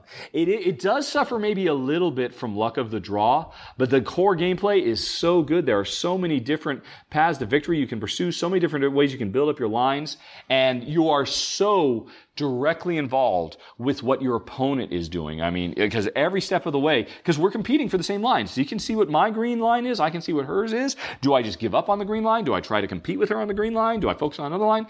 It's just really rock solid. I can't recommend enough Trombone. Now, moving on to number 11. Oh, we've almost cracked the top 10, folks. Number 11, from AEG Games, booth 801, is Valley of Kings Afterlife. And now, as it happens, this is actually a standalone game, and it also doubles as an expansion for Valley of Kings. And so you can just buy it standalone, or you could treat it as an expansion.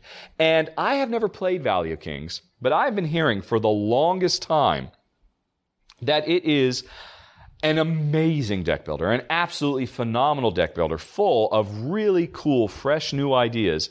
And I've certainly read about it. I've read the rules. I've seen the videos of it. And I got to agree, it's a very, very impressive design. And I've just never gotten around to getting the base game over here in Europe.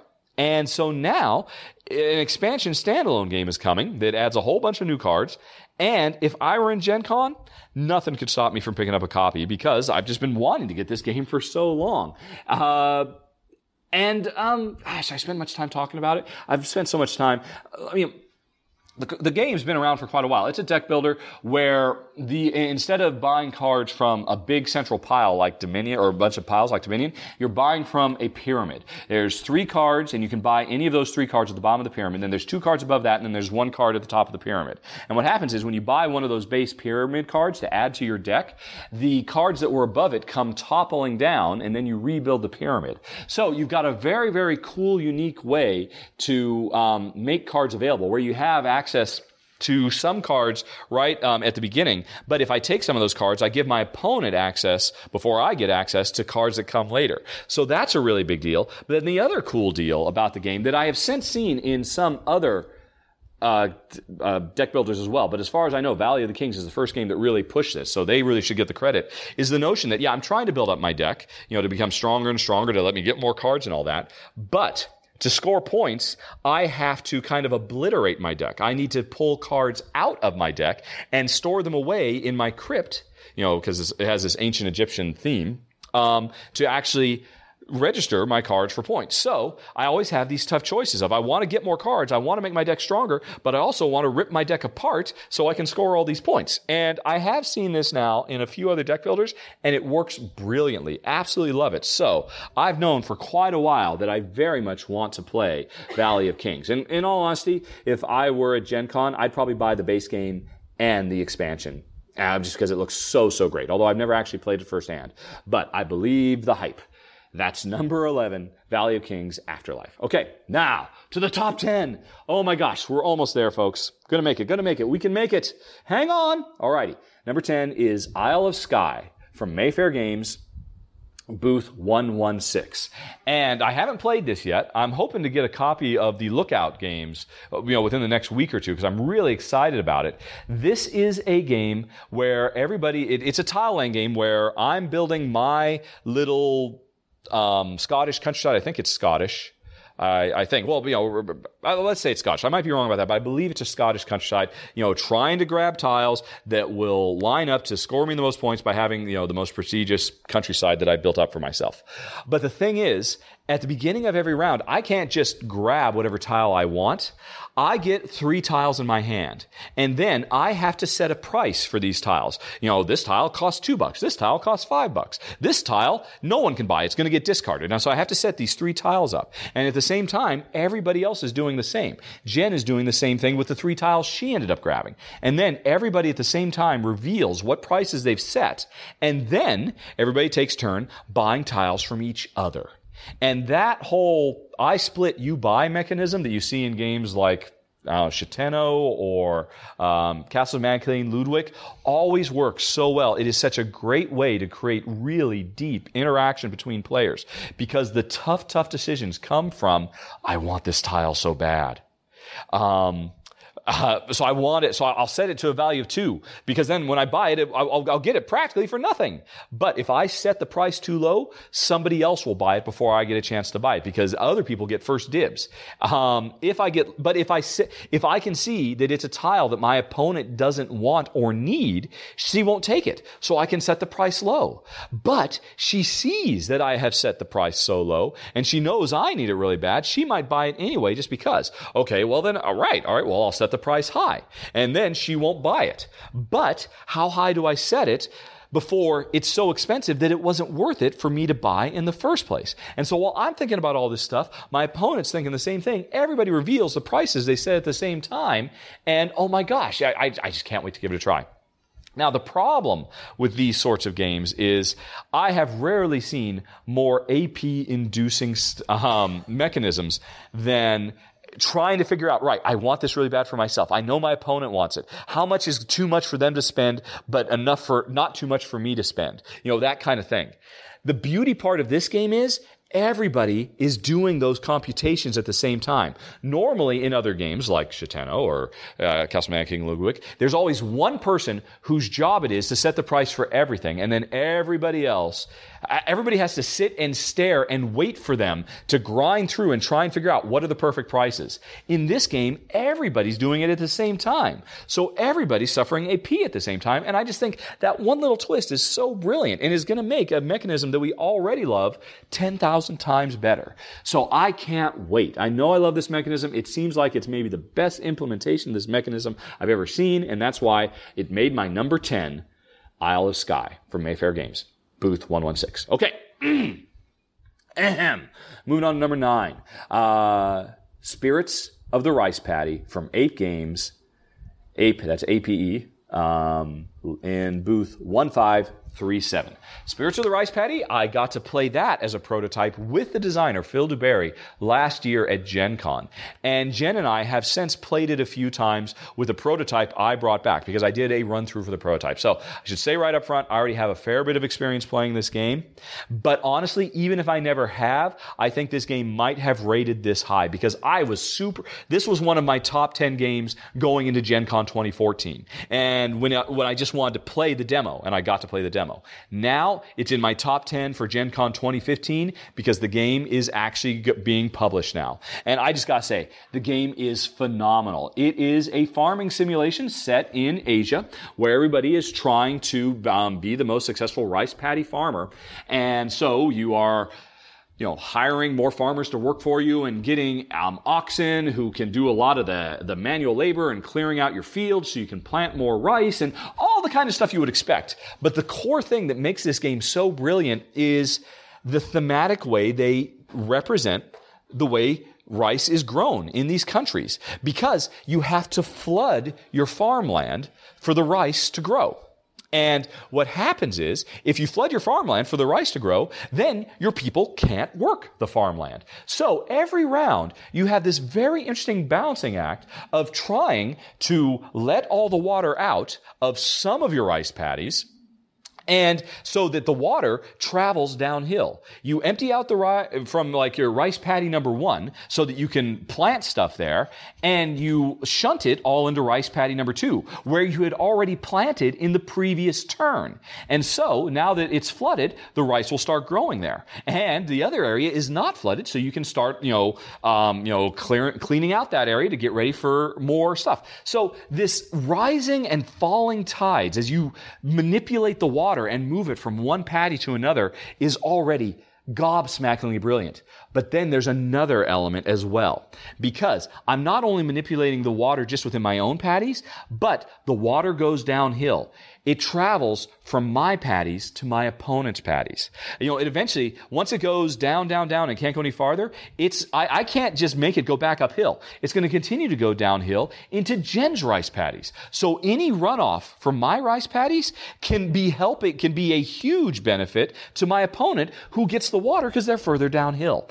The game is just bonkers brilliant. It's probably Phil DuBarry's best design to date, and he's made a lot of really, really clever games. Jen, I love it a lot. And also, there's also the spirits of the rice paddy part, because when we're not doing all of our normal stuff, we are also beseeching the spirits, and the game comes with a whole bunch of cards. It gives you tons of special powers depending on which spirits you try to get on your side that can change all the rules for the game. It's just absolutely a wonderful, wonderful game. My number 9, Spirits of the Rice Paddy. Moving on to number 8, Kraftwagen from ADC Blackfire, although they'll actually be at Mr. B Games booth, which is 2330. Kraftwagen is the latest game from designer Matthias Kramer, who a few months ago made my top 10 favorite game designers of all time, because everything he's done has been brilliant. Glenn Moore, Lancaster, Rococo, Helvetia. I mean, the guy has just got it going on. There's just something about his brain where he takes gameplay mechanisms that are very well established, have been played with by lots of other developers, lots of other designers, but then just turns them on their head and creates new, crazy, innovative stuff. And Kraftwagen is interesting, and this is his first design where he's kind of revisiting a gameplay mechanism he had done in a previous game. Glenn Moore is already my favorite Matthias Kramer game, and Kraftwagen is kind of Glenn Moore 2.0, because it takes the same basic player rondelle system where everybody's on a rondelle and whoever's in last place gets to make their next move and jump forward. You've seen this mechanism in Thebes, in Tokaido. You see it in a lot of games. And he has introduced it here in a game where players are running their own competing turn-of-the-century German automotive companies. And we are competing to attract the most customers, the most affluent customers, to our car design so we can sell them our cars. We are also competing to make the fastest cars in the world so we can compete on the Grand Prix and score a lot of points that way. We are also doing tons of R&D and hiring all kinds of engineers who give us all kinds of special powers. And the game is just brilliantly designed. I have to admit, I already own the German version. But again, Matthias, even if I hadn't played it, and the first place you could ever get Kraftwagen in the world was at Gen Con, it would still be in my top 10, sight unseen, because Matthias Kramer does not fail. He makes fantastic game after fantastic game. And I can already confirm, and you can see my run-through if you want to see more, that Kraftwagen is no exception. It's an excellent game. It's my number 8 for Gen Con 2015. Now, on to number 7, Motainai, from Asmodee Games, booth 549.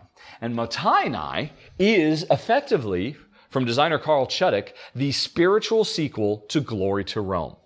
And Glory to Rome, I think, is in my top 20 games of all time. So in my top 20 or my top 30. Glory to Rome is a brilliant, brilliant card game. It is the granddaddy of using cards for multiple different uses, which is my favorite game mechanism in the world. I love it every time, in Race for the Galaxy, in Glory to Rome, any game that does it, it instantly elevates. And Glory to Rome, to date, is still the best at doing this kind of one card, multiple uses thing. Motainai is, but the problem with Glory to Rome is it's been impossible to get forever. It's been out of print. It commands very, very high prices. And while I'm very lucky to have a copy, I'm very happy that Motainai is coming out because it's streamlining some of the ideas that were in Glory to Rome, and also making some changes that I really like.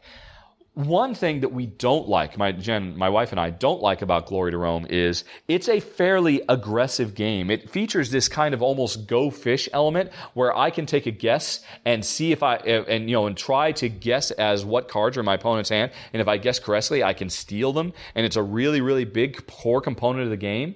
The reason I'm really excited about Motainai is there are no resources for players to steal from each other. So that whole Legionnaire thing is gone. And that in and of itself right there gets me excited. The notion of being able to play Glory to Rome without having to steal from my opponents is very, very attractive to me. And then the game looks really gorgeous. It has a very spare aesthetic, which I know Jen will absolutely love.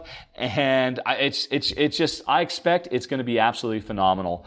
What I wonder is, will it be good enough for me to finally sell my Black Box edition, Glory to Rome? It just might. I'm just that excited about it. Can't wait to try it. Motainai, number 7.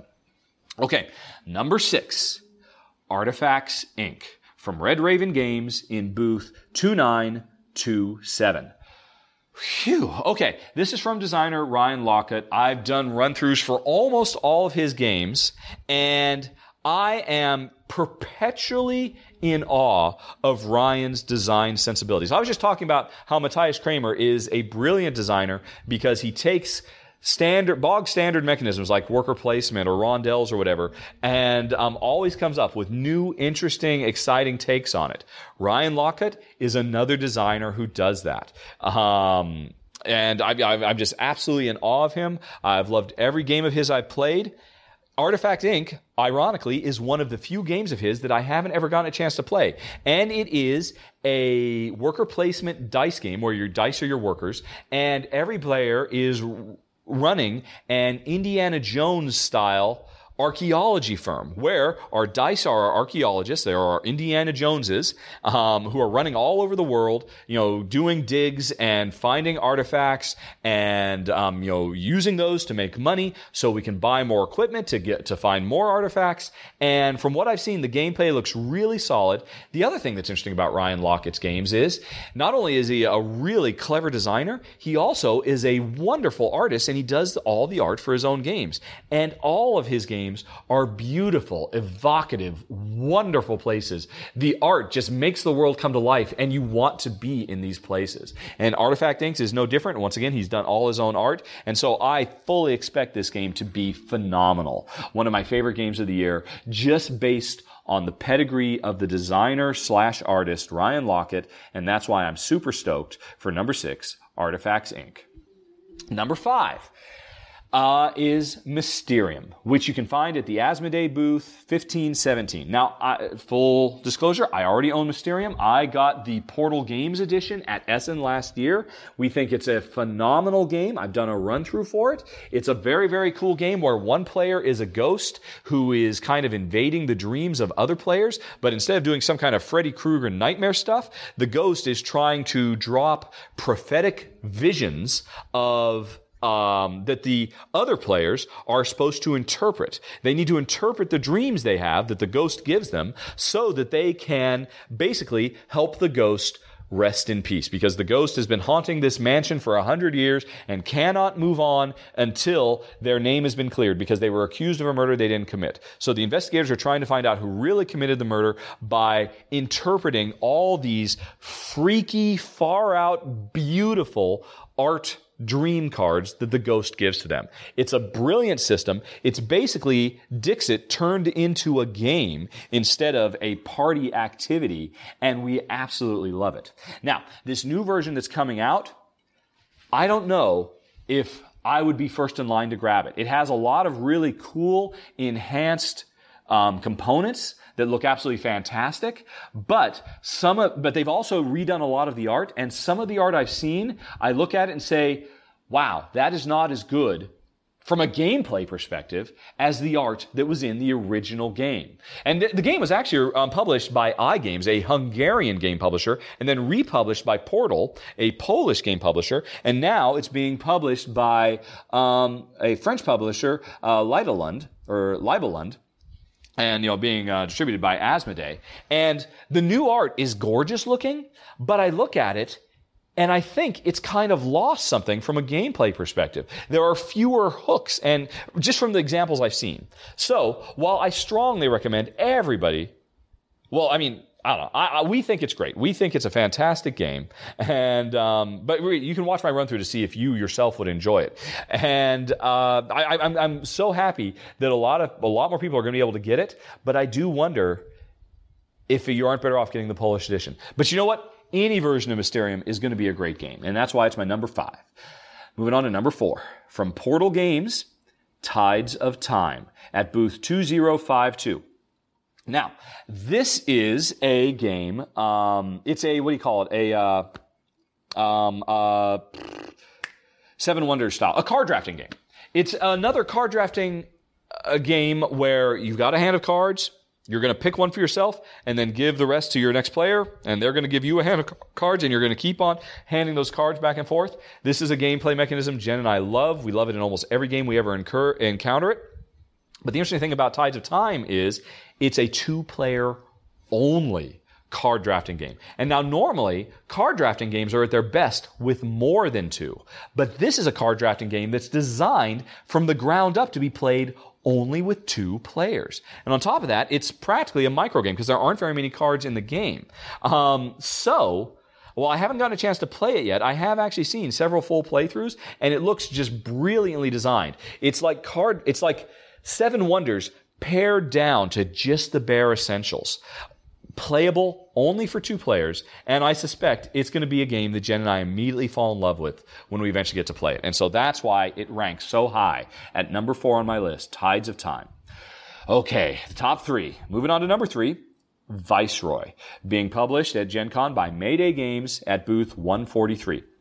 And now, I've had Viceroy since September of last year. I have the original Russian version, Mitchek, I believe it's pronounced, or something similar to that. And I did a run through for it a long time ago, and I raved about it. I think it made my top 10 of 2014, or maybe it was just shy. Maybe it was like number 11 or number 12, but it might have been in my top 10. Absolutely love it. think it's an amazing game, and it is now finally available to a wider audience. It's getting its debut at Gen Con. What is it? It is a hand management game where you've got a whole bunch of cards, and you are playing these cards out to your own personal area, building a pyramid, building a base of cards that are next to each other, and then playing other cards on top of those to the second level of your pyramid and your third level of your pyramid. Ultimately, you can have up to 5 levels of this pyramid. And the thing is, when you're building these cards, they all have little quarter sections of a circle in their corner. So you're trying to build cards such that you are creating full circles, because that'll give you bonus points at the end of the game. You're also trying to create cards such that, depending on what level you place them at in the pyramid, they will give you different special abilities.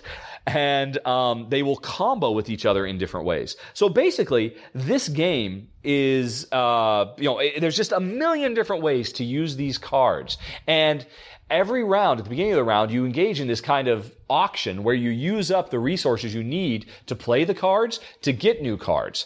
And then you try to build them to your pyramid so you can get more resources, you can get more cards.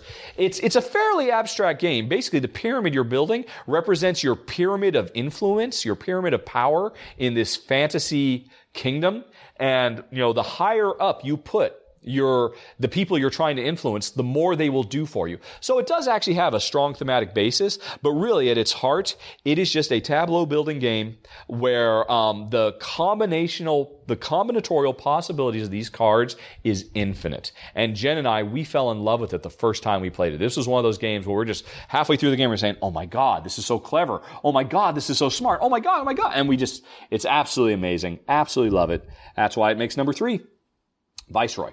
Okay, number 2, Queen's Architect from Queen Games at booth 1517. I've already done a run-through for this. I actually backed this game on Kickstarter because I was really excited about it, and I'm not going to spend much time talking about it. It's a brilliant, brilliant game. Probably one of the most clever mechanical games, Euro-style games, since, Tzolk'in the Mayan Calendar. It has a very similar feel. In Tzolk'in the Mayan Calendar, there's a central board where there's all these gears that are constantly in motion. And as the gears move, that gives you more and more options for what your workers are going to do in the world, and you're constantly trying to anticipate where the gears are going to move your workers. In Queen's Architect, those gears are the workers themselves. The workers are constantly, every time you use them to build something, and that's what we're trying to do. We're trying to build stuff in this game so we can become the Queen's Architect. All our workers rotate clockwise.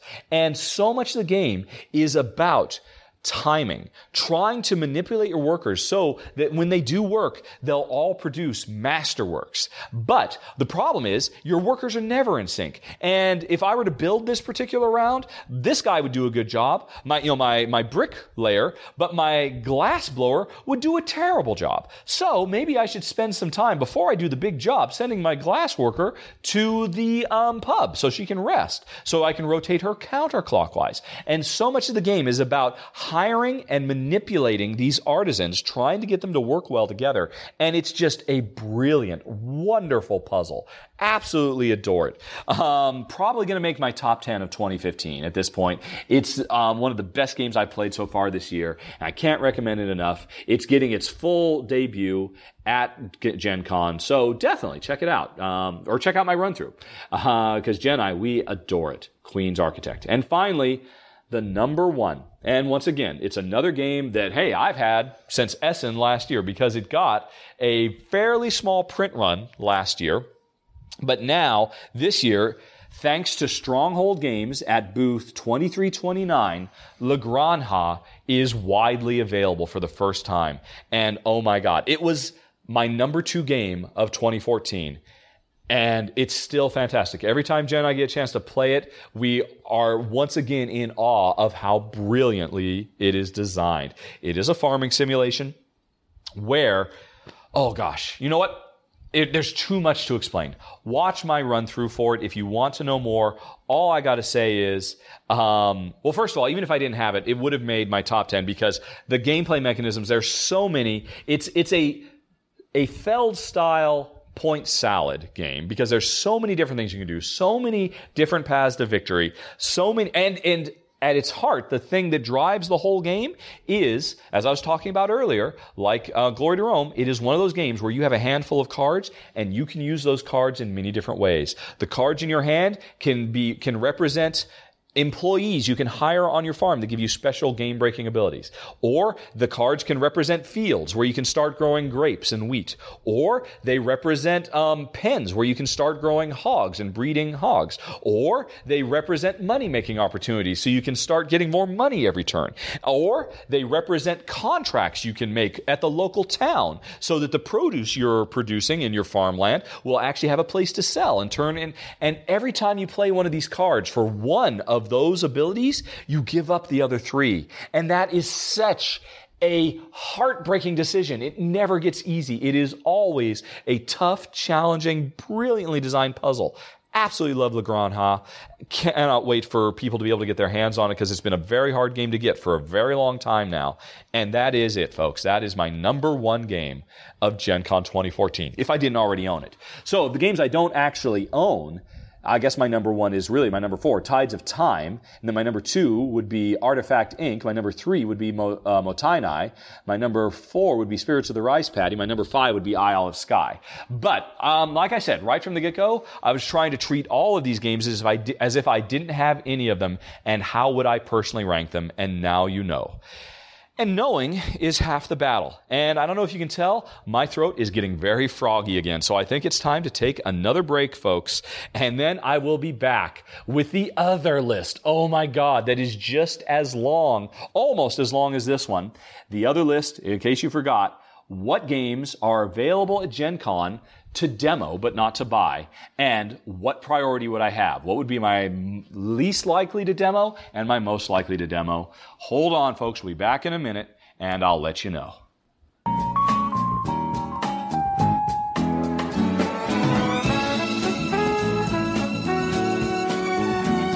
Okay, everybody. If you are, in fact, still here, welcome back. I can't believe you made it all the way through that.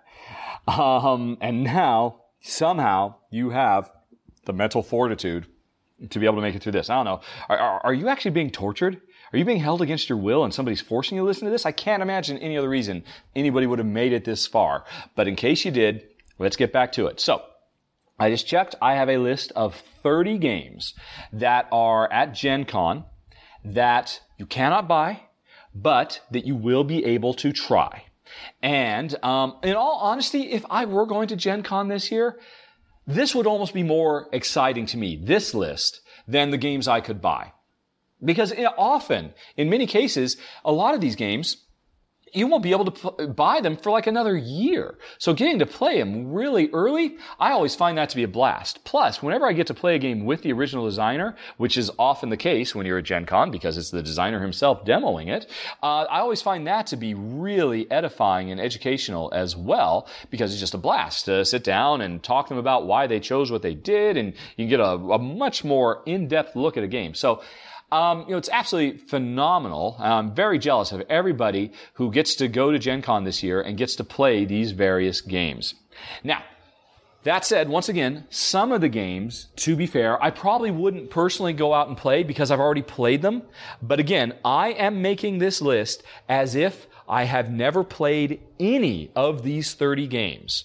And so I just tried to evaluate them and rank them based on what my personal excitement level would be under those circumstances. And so, without further ado, let's go.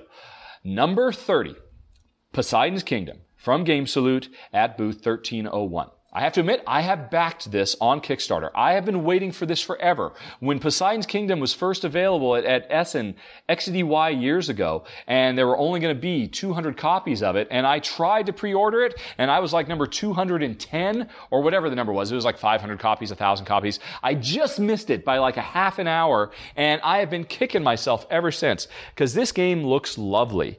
The gimmick of it, and I say that, up front without any hesitation, it definitely seems like a gimmick, but it looks like a fun one, is it's a dice rolling game where the board itself is a gigantic wave. At the beginning of a round, you put a whole bunch of dice on top of this wave, which is kind of like a seesaw teeter-totter thing, and then you dip the wave. You tilt it so that the wave crashes onto the beach and all the dice just go flying everywhere. And wherever they end up, that ends up determining what we as players will be able to do that round. And it just looks so cool. I live across the street from a beach where our favorite thing about living here in Malta is watching the waves crash in on a really windy day. So I love an entire game built around that. And I've been waiting forever. And I believe that they'll have some demo copies of it at Gen Con. It won't be available to buy yet. But if I were there, I've been waiting years to play this game. Would I wait a little longer? You know what? In all honesty, I probably would, because I've already bought the game, so that's why this is fairly low. But if I hadn't already bought the game and I'd been thinking about it, I'd probably rank this quite a bit higher. But anyway, I'm just very excited about Poseidon's Kingdom, and I'm very happy Game Salute is publishing it, and finally I'll be able to get my copy. So anyway, that was number 30. Number 29, from Fantasy Flight, which is a rare thing for me. I'm getting excited about anything from Fantasy Flight. Fury of Dracula. Fantasy Flight, booth 809. Now, I actually owned Fury of Dracula, the second edition that, has been out of print forever and, commands really huge prices. And Jen, I loved the idea of it.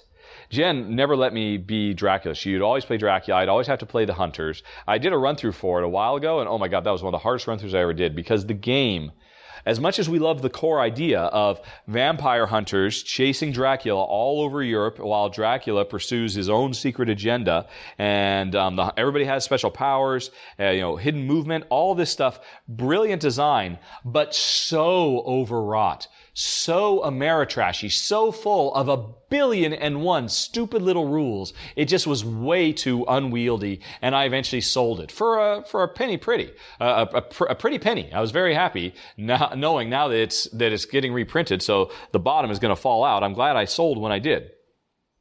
The reason I have it here, the reason I might consider getting a demo of it, and I would definitely, if I was there, I would definitely swing by just to look at it, is because not only is it a reprint, but they have said that they have simplified and streamlined it. And it was the lack of streamlining that got me to get rid of the game in the first place. So I am cautiously optimistic and would like to know more about my number 29. Maybe even play a demo of it, Fury of Dracula. Number 28, Castles of Mad King Ludwig Secrets. This is an expansion to a game I already love.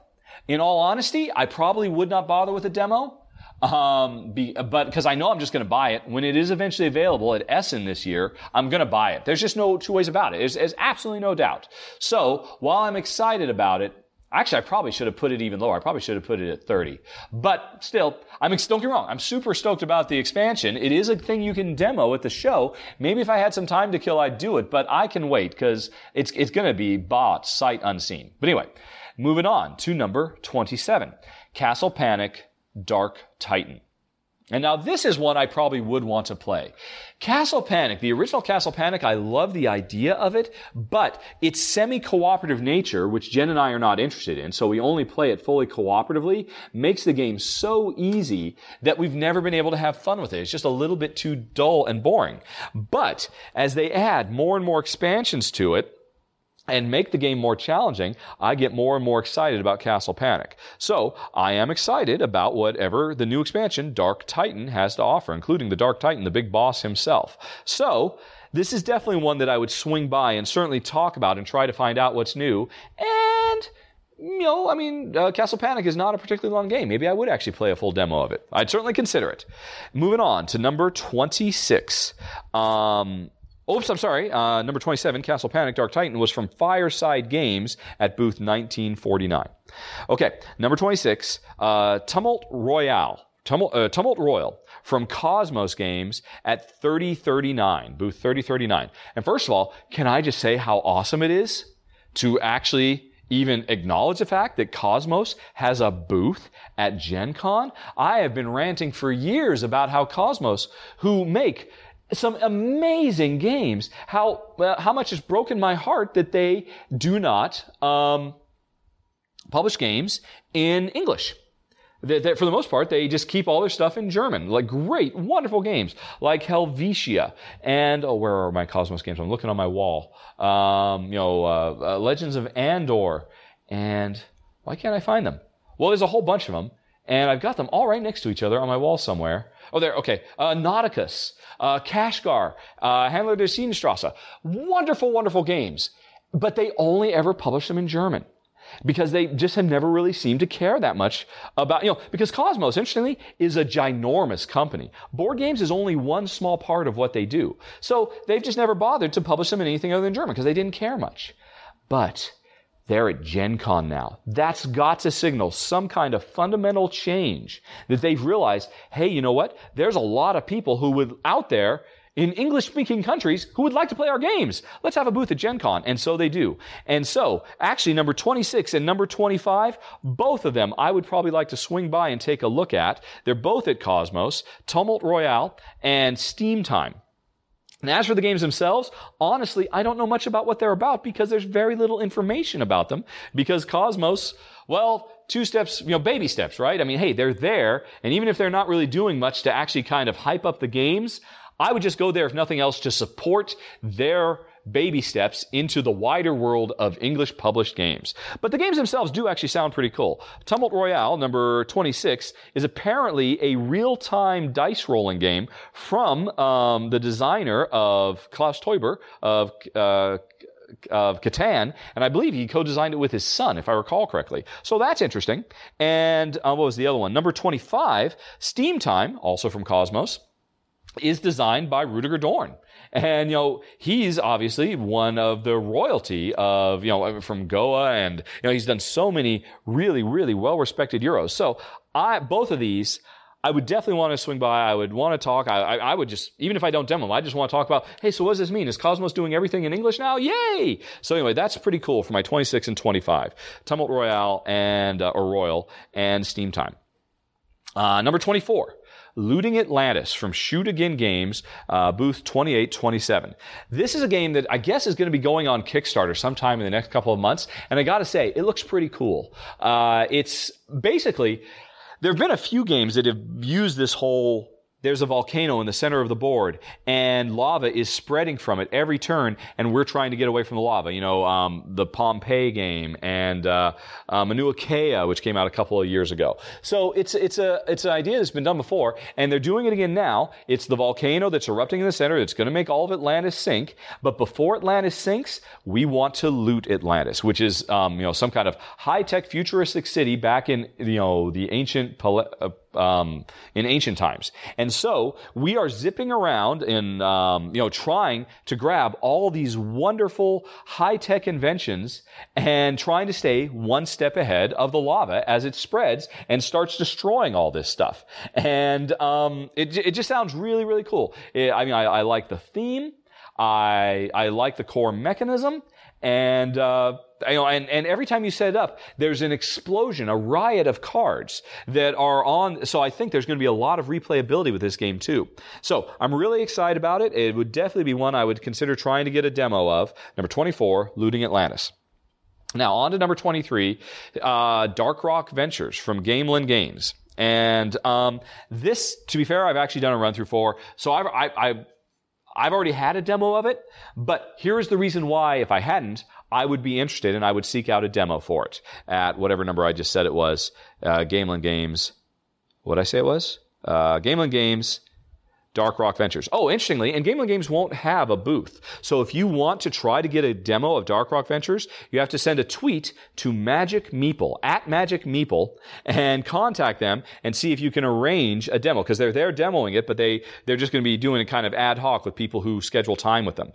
And so the reason I would be excited about doing this is that Dark Rock Ventures is an outer space mining simulation game where we roll dice and the dice represent our mining rigs. The thing that's interesting about this game is, like most dice rolling worker placement games, you have a lot of ways that you can mitigate the luck of the dice. But usually in most of these dice games, you roll your dice and then you try to mitigate them. In this game, you have to commit. You roll your dice and then you see, well, what can I do? Well, maybe I'll try to change it this way or I'll change it that way or whatever I'll do.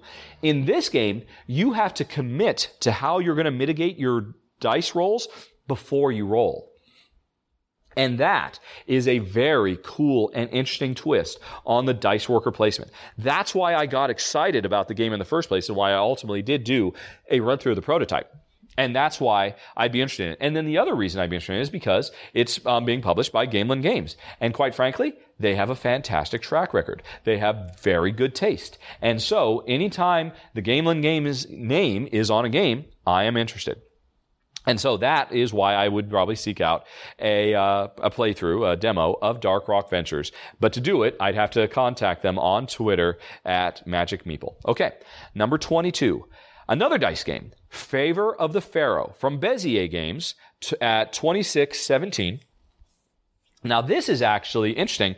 It is a reprint of a game that, a dice game that came out quite a while ago. Oh, what is the name of it? I got to look it up. I've actually played the original.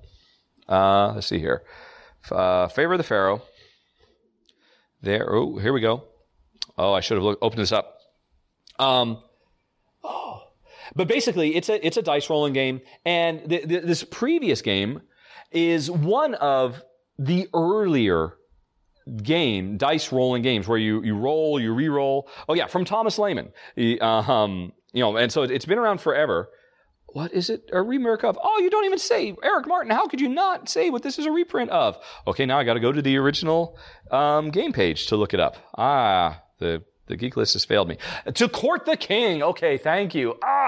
So years ago, Thomas Lehman put out a dice rolling game, To Court the King. And for its time, it was way ahead of the curve. It was very innovative. And ever since then, I mean, I think a lot of, nowadays, it's very, very common to see all of these, Yahtzee-inspired games. But I mean, To Court the King was one of the first ones from Tom Lehman. Tom Lehman, by the way, the, designer of Race for the Galaxy. So a very, very well-respected designer. He is finally, and it's been out of print forever, and he's finally revisiting. It's been rethemed to not be like, the court of King Louis, but instead to be, ancient Egyptian pharaoh stuff.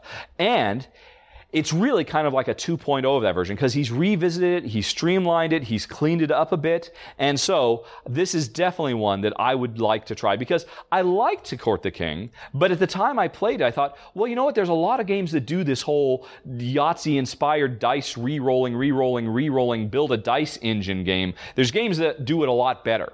And, but that wasn't fair because, like I said, To Court the King was one of the first ones. But now, the original designer, one of the best designers out there, is revisiting. He's going to be tweaking it. So I would love to see how he has evolved that, that early design. Okay, so that was Favor of the Pharaoh. Moving on to number, which was from Bezier at 2617. Number 21, Trickerion, from Mind Clash Games, booth 1537.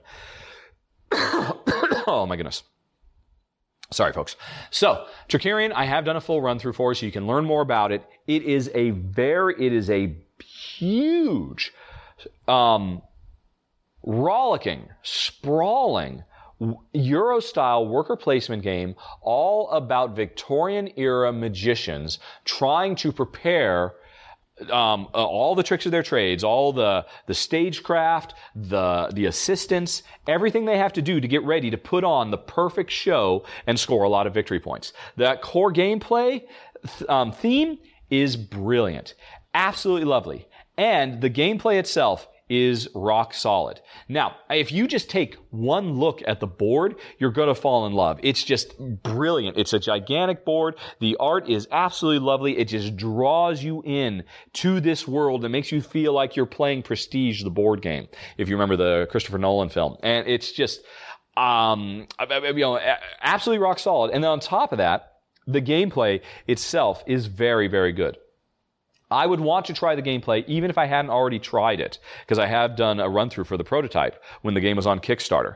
But, so I already know the game is really, really good. But I would, actually, you know what? If I were at Gen Con, I would probably seek it out, because I'd want to talk to him anyway, because I played a very early rough prototype, and I suspect the game has gone through some additional play tuning, refining, and whatnot, and I'd love to hear what's new as well. So anyway, that's my number 21, Trickerion.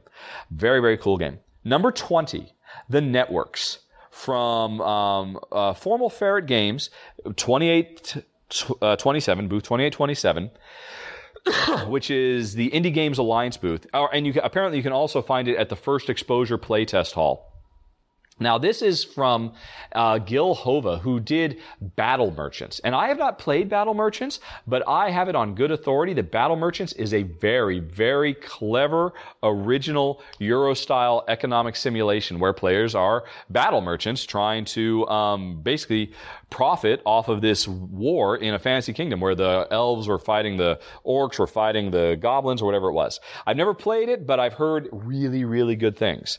And now Gil is basically bringing a prototype of his new game, The Networks, and I would love to try that too, mostly because I've heard so many good things about Battle Merchants. Now, I love the theme. And it's actually interesting. This is one of a few different games that are coming out this year and next year that share this theme of players being television network executives trying to create the perfect lineup of TV shows so they can get the most viewers.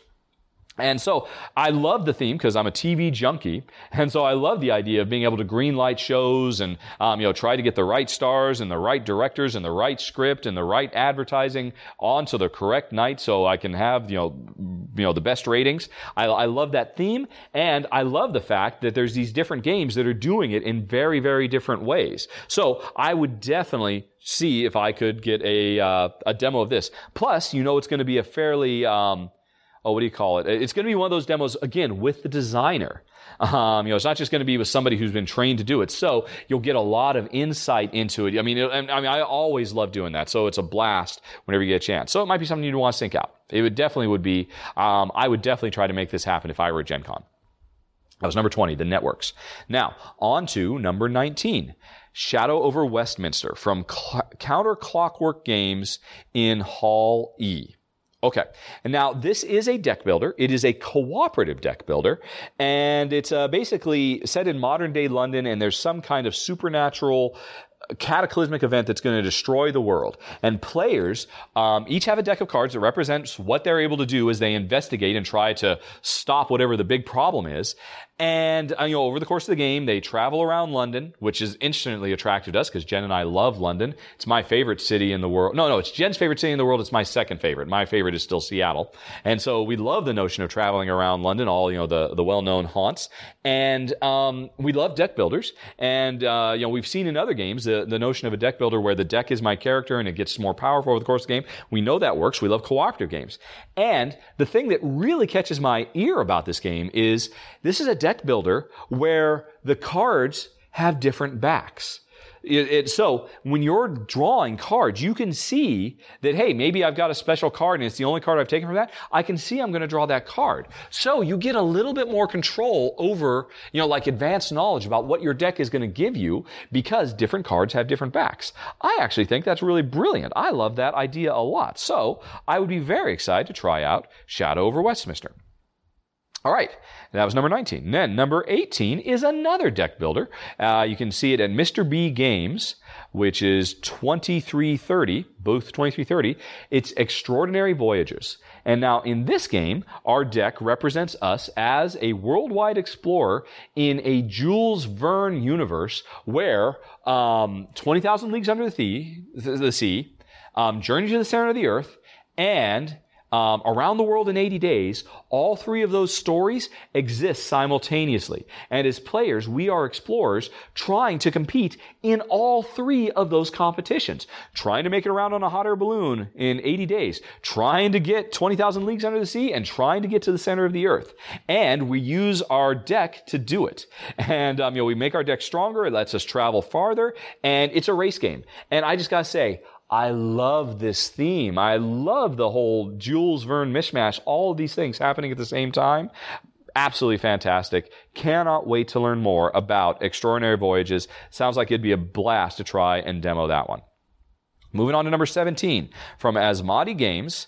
Actually, number 17 and number 16 are both from Asmadi Games at booth 549.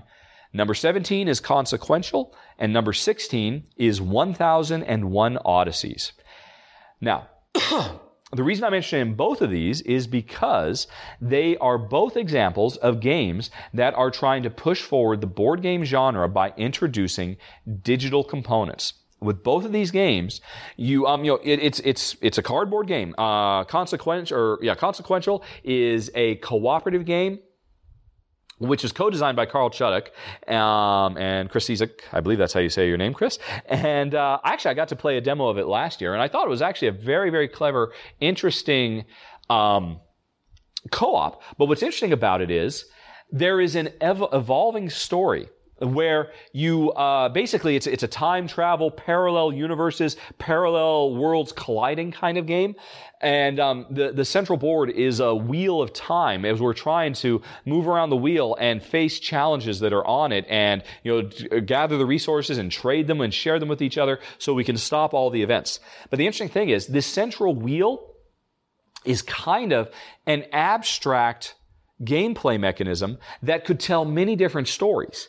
And the game tells a campaign over many different sessions.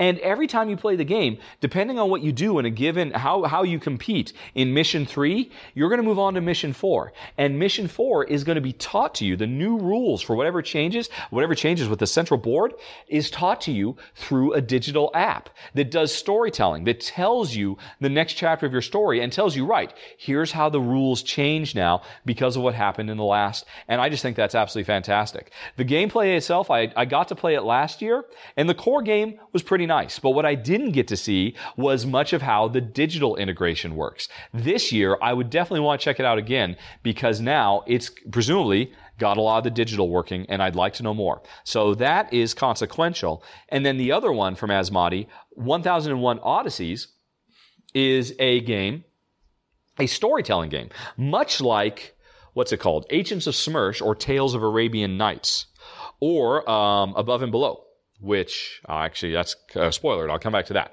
And but instead of the game coming with a big gigantic book and having some kind of lookup system where, okay, I have to look up page 29, entry C, subparagraph 3. All right, what's the paragraph, and then read it to everybody? This game comes with an app that automates all that lookup stuff for you, so you still read stories to each other. It doesn't replace that, because that's one of the most wonderful things about these games, is reading stories and watching this story evolve. But I love the notion, and I've always wanted it for these other games, of an app that just streamlines and simplifies all that lookup table stuff. So I'm very, very excited to see how 1001 Odysseys works for that reason. So that was number 17 and 16. 15, number 15, Storm Hollow from Escapade Games at booth 1301. Now, this game is kind of notorious. It actually had a Kickstarter campaign, I think, a couple of years ago, and it's kind of languished ever since. The developers were kind of newbies, and they underestimated how long it was going to take to make everything, and so it's taken a long time. But they are now actually planning on having it demoable, because they're getting very, very close to shipping. And so I was always interested. I almost backed it. I came really close. The only reason I didn't was because shipping was crazy expensive, and so I backed away. But I've always been interested in it, because what it looks like is trying to capture the feel of a pen and paper RPG, fantasy RPG, but bringing lots of board game conceits into it to really streamline the gameplay and potentially make a pen and paper RPG which is all about, well, much more about leveraging your imagination and storytelling than it is about, moving on a grid and rolling D20s to see how much you attack. I mean, it has that kind of stuff too, but that's really beside the point. It's about the storytelling and the creative problem solving and working together. But it is a game that seems to be well designed that it might work well with two. And that's always been the promise that's made me excited about Storm Hollow. I would love to do a demo of it. And more importantly, I'd love to do a 2-player demo of it. I'd love to see if it lives up to its potential. So that was number 15. Number 14, Snow Tales from Renegade Game Studios, 3029, booth 3029. And this is actually the third reprint. Snow Tales got printed years and years ago, and then I think it got reprinted, then it got reprinted again as Mush Mush. And so maybe it's the fourth reprinting of this now. And I've always been interested in this game, and I suspect Jen and I would love it. It's a race game where you are racing dog sleds. And the interesting thing is, the way you control the dog sled is, you've got your dogs on the left and your dogs on the right. If you want to go left, you have to, If you want to go left, you have to get the dogs on the left to slow down, so the dogs on the right go faster and push you left as you try to go around corners. And I just love the conceit of that. It's, the the logistics of trying to handle this team of dogs as you're trying to, carry them around corners and come out in the lead. Jen and I, we love dogs. I mean, we just love everything about it. I've always wanted to give this game a try. I've never been sure enough about buying it, but man, I would love to try it. And so that's why it's on my list at number 14.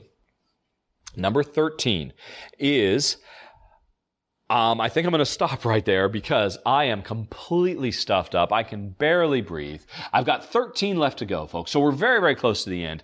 But we're going to take a break here so I can go blow my schnoz and maybe clear out my pipes a little bit more. The end is in sight. Stick with me, folks. I'll be right back.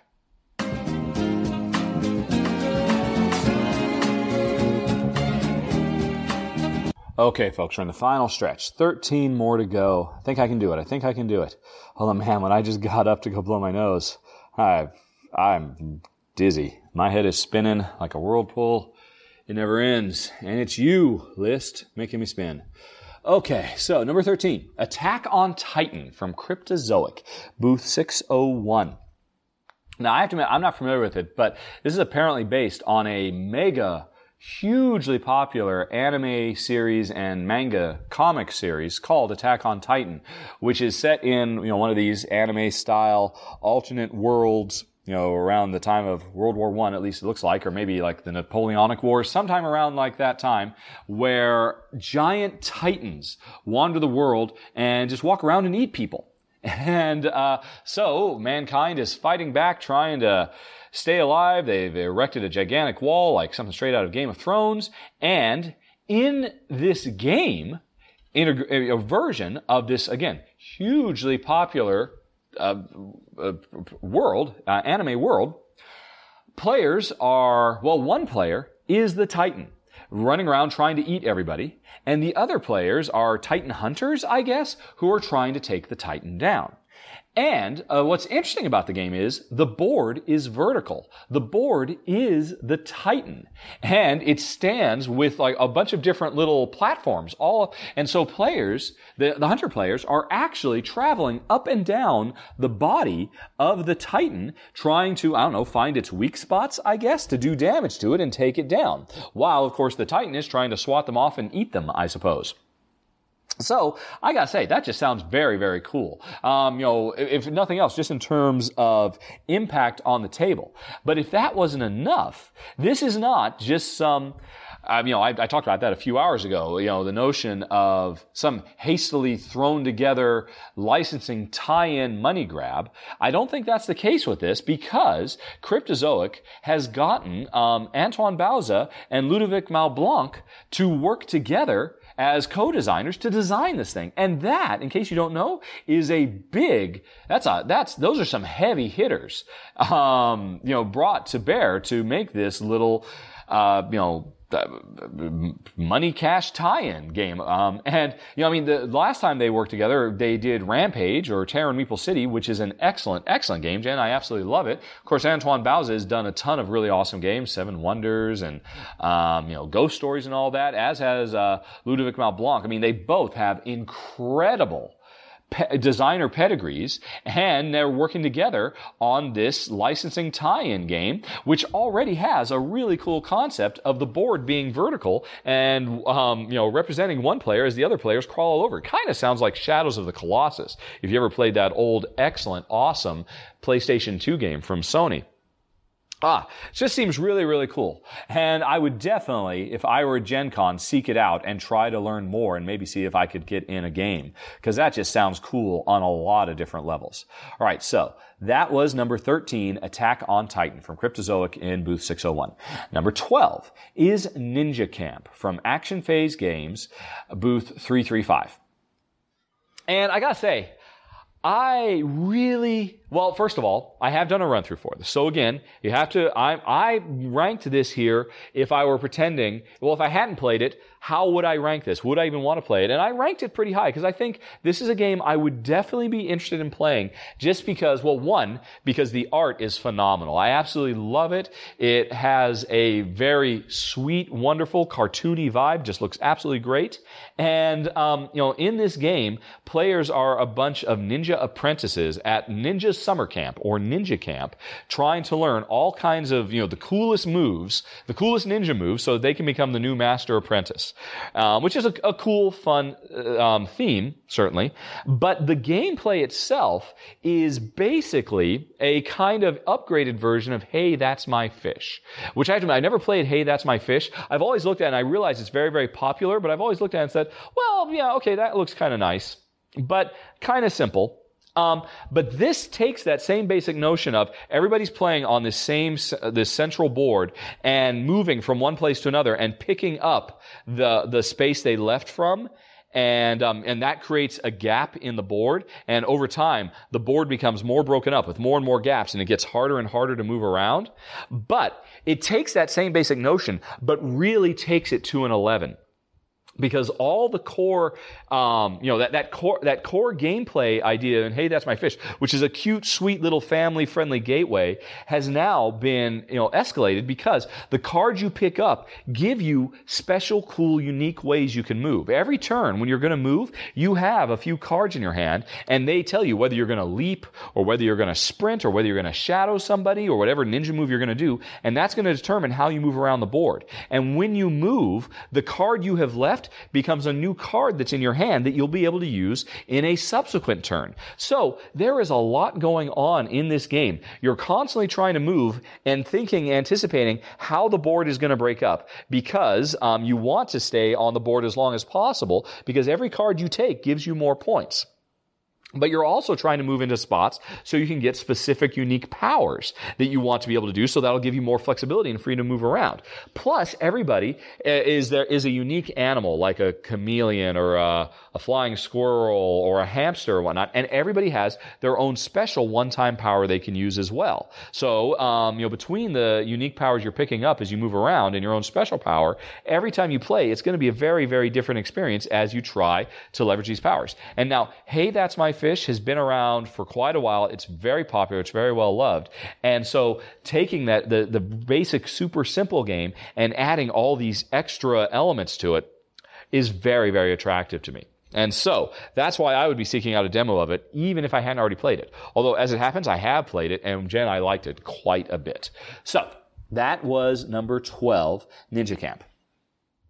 Now moving on to number 11, Spirit Island, from Greater Than Games, booth 2143.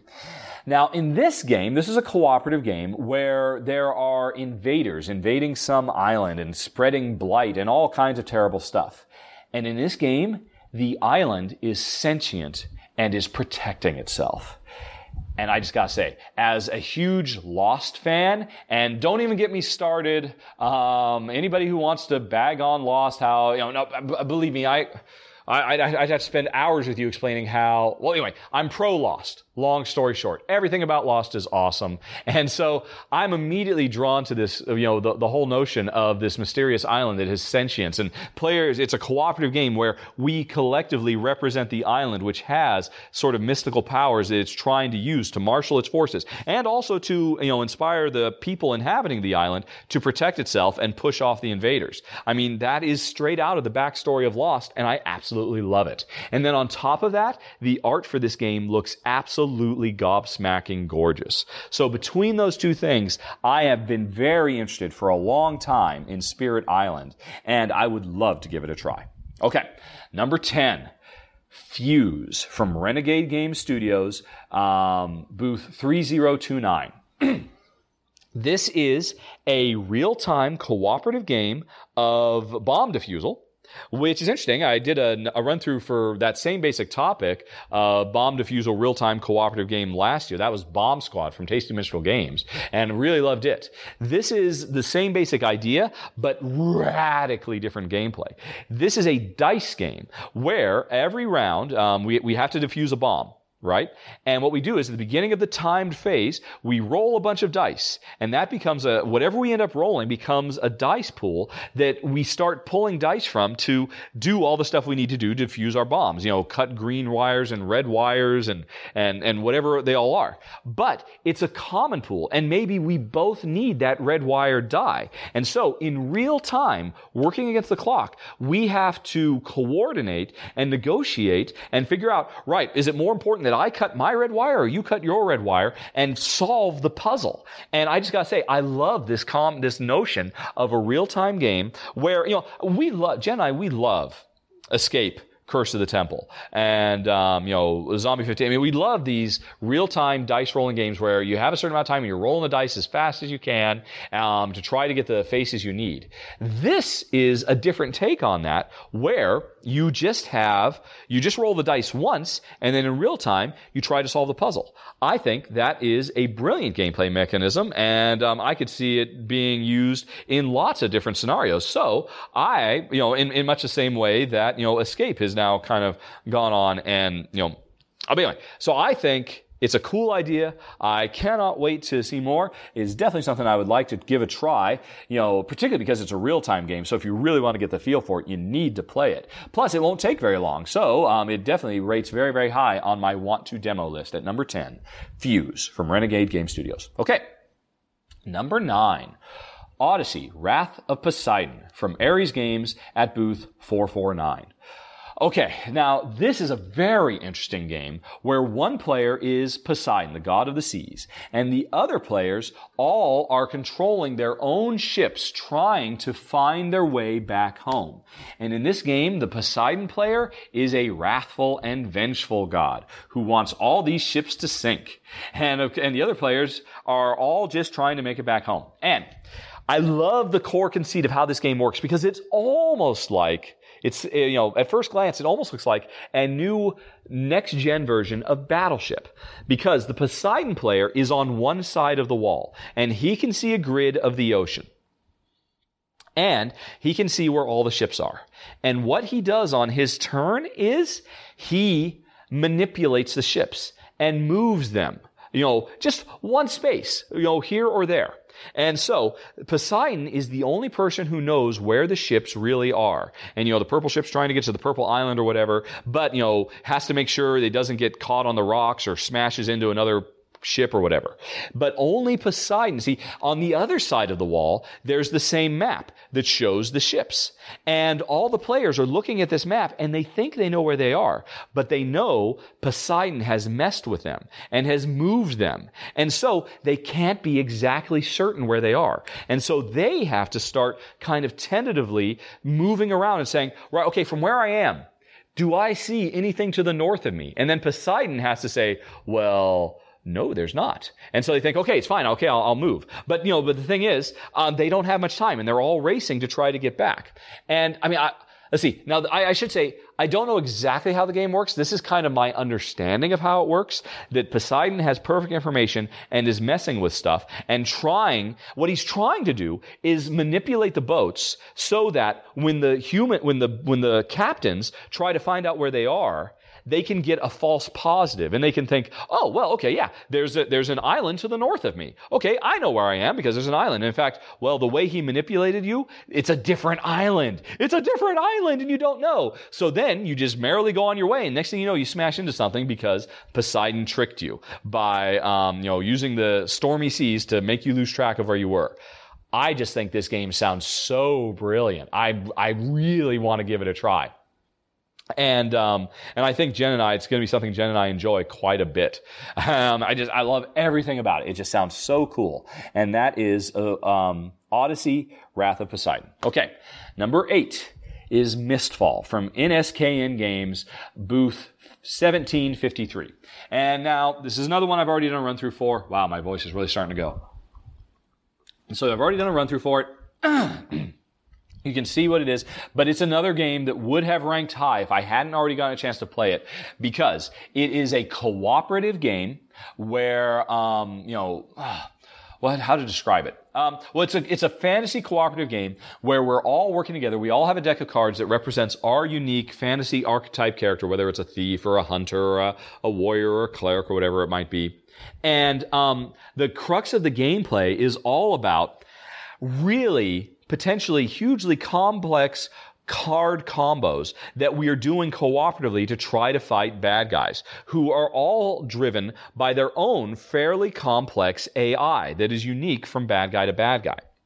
I actually played an early version of the game many years called Songs of Artha. I played it at Essen, and I was immediately very impressed by it. And it took a few years, but the designer eventually transferred it from publisher to publisher, changed name, but a lot of the same core ideas are there. And so I had been very excited about it ever since I played the demo years ago at Essen. So if I were at Gen Con, I definitely want to be playing it because it's a very rich game, very deep. And it also features, apparently, a campaign mode where you can play through adventure after adventure after adventure, and your deck of cards grows and evolves over time.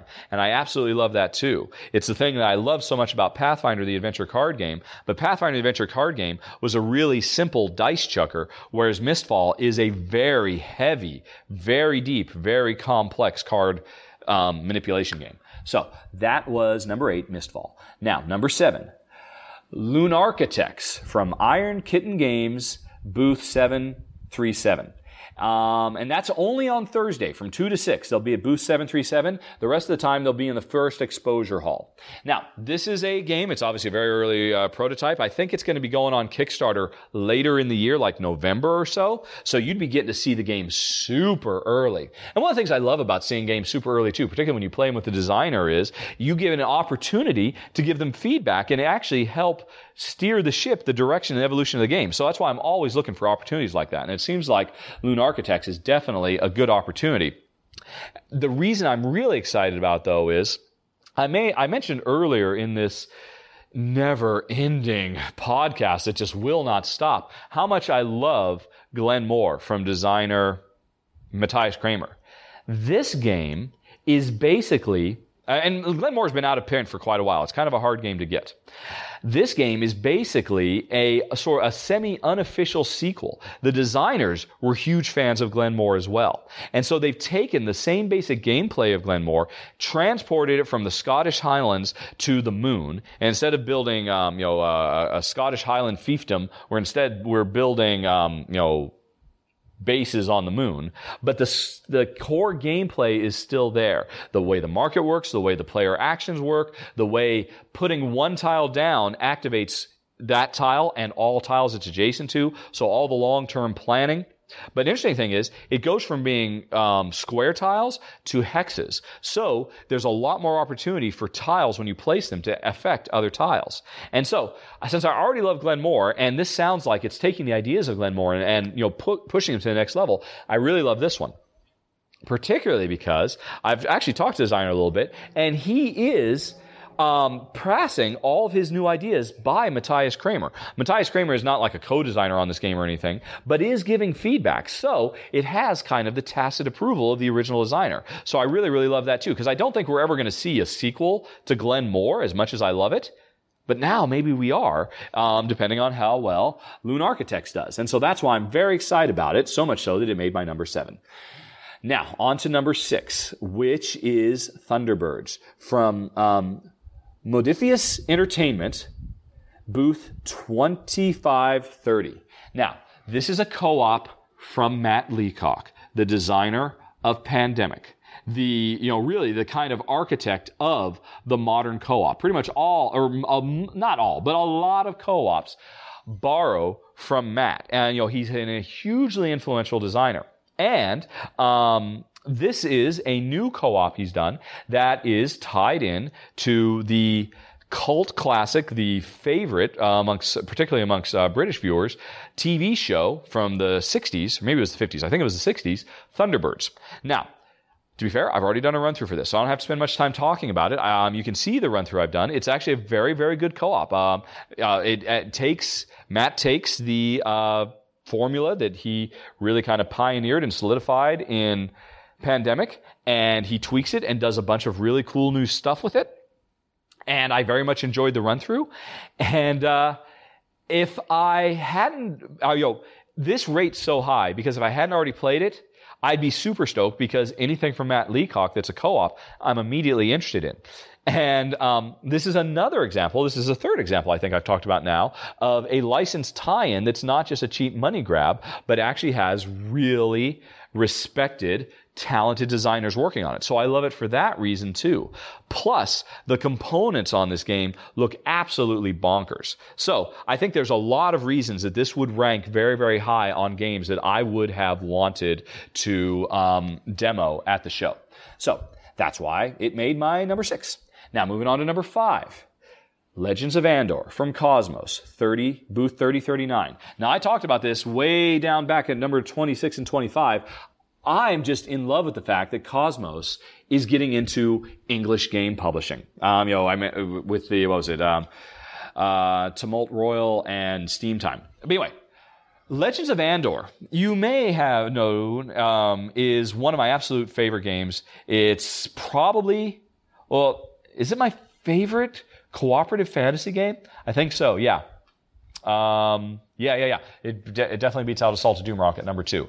Legends of Andor is an amazing game. I've done run-through for it a long time ago. I've talked about it in my top 10 fantasy games. I've talked about it in my top 10 games of 2012, I think is when it came out. I have talked about it a lot. So I'm not going to spend a lot of time talking about it.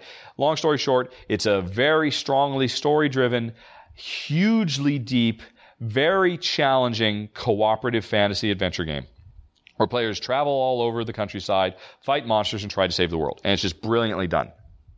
Absolutely love it. But I have been so sad for so long because the English printing of it was put out by Fantasy Flight. And for whatever reason, I can't imagine why, Fantasy Flight gave this game no love. While Cosmos has been putting out year after year, expansion after expansion after expansion, only available in German, we have just had to suffer on the sidelines because Fantasy Flight was not doing their job bringing all this stuff over to English, much to the consternation of Andor fans the world over. And so I was so happy the day that I discovered Cosmos is taking the game back and they are going to be printing it in English from now on. So I would definitely head over to the Cosmos booth. I was already over there anyway because of those other games, but I would love to see what's new in, this English version. Maybe get to play if hopefully the more recent, the Northern Lands expansion, which only been available in German so far, if that's available in English at Gen Con, it's not quite sure, it hasn't been really made clear what's going to be available, but I would definitely go over and check it out and maybe see if I could play some of it, because some of these expansions that have been available in Germany for a long time have looked awesome. And so, but honestly, I would just be over there excited just to shake their hand and say thank you for finally giving us a chance to play more Andor. So, and since this whole thing was about if I had never played Andor before, you better believe I'd be over there playing it because I don't know why it would have taken me so long to play this game because I've heard nothing but great things about it because it's absolutely awesome. All right, so anyway, that was number 5. Number 4, finally, a game I haven't actually played, Dice City. Now, this, I know hardly anything about it. It's from AEG, booth 801. They haven't released rules. They haven't said anything. There's hardly any pictures of it. All I know is it is a city building game where you roll dice to build your city. That's all I know. And that in of itself would not be enough for me to rank this very high. It'd probably still be on my list just because I'd be interested. I'd be intrigued. I'd want to see a demo of it.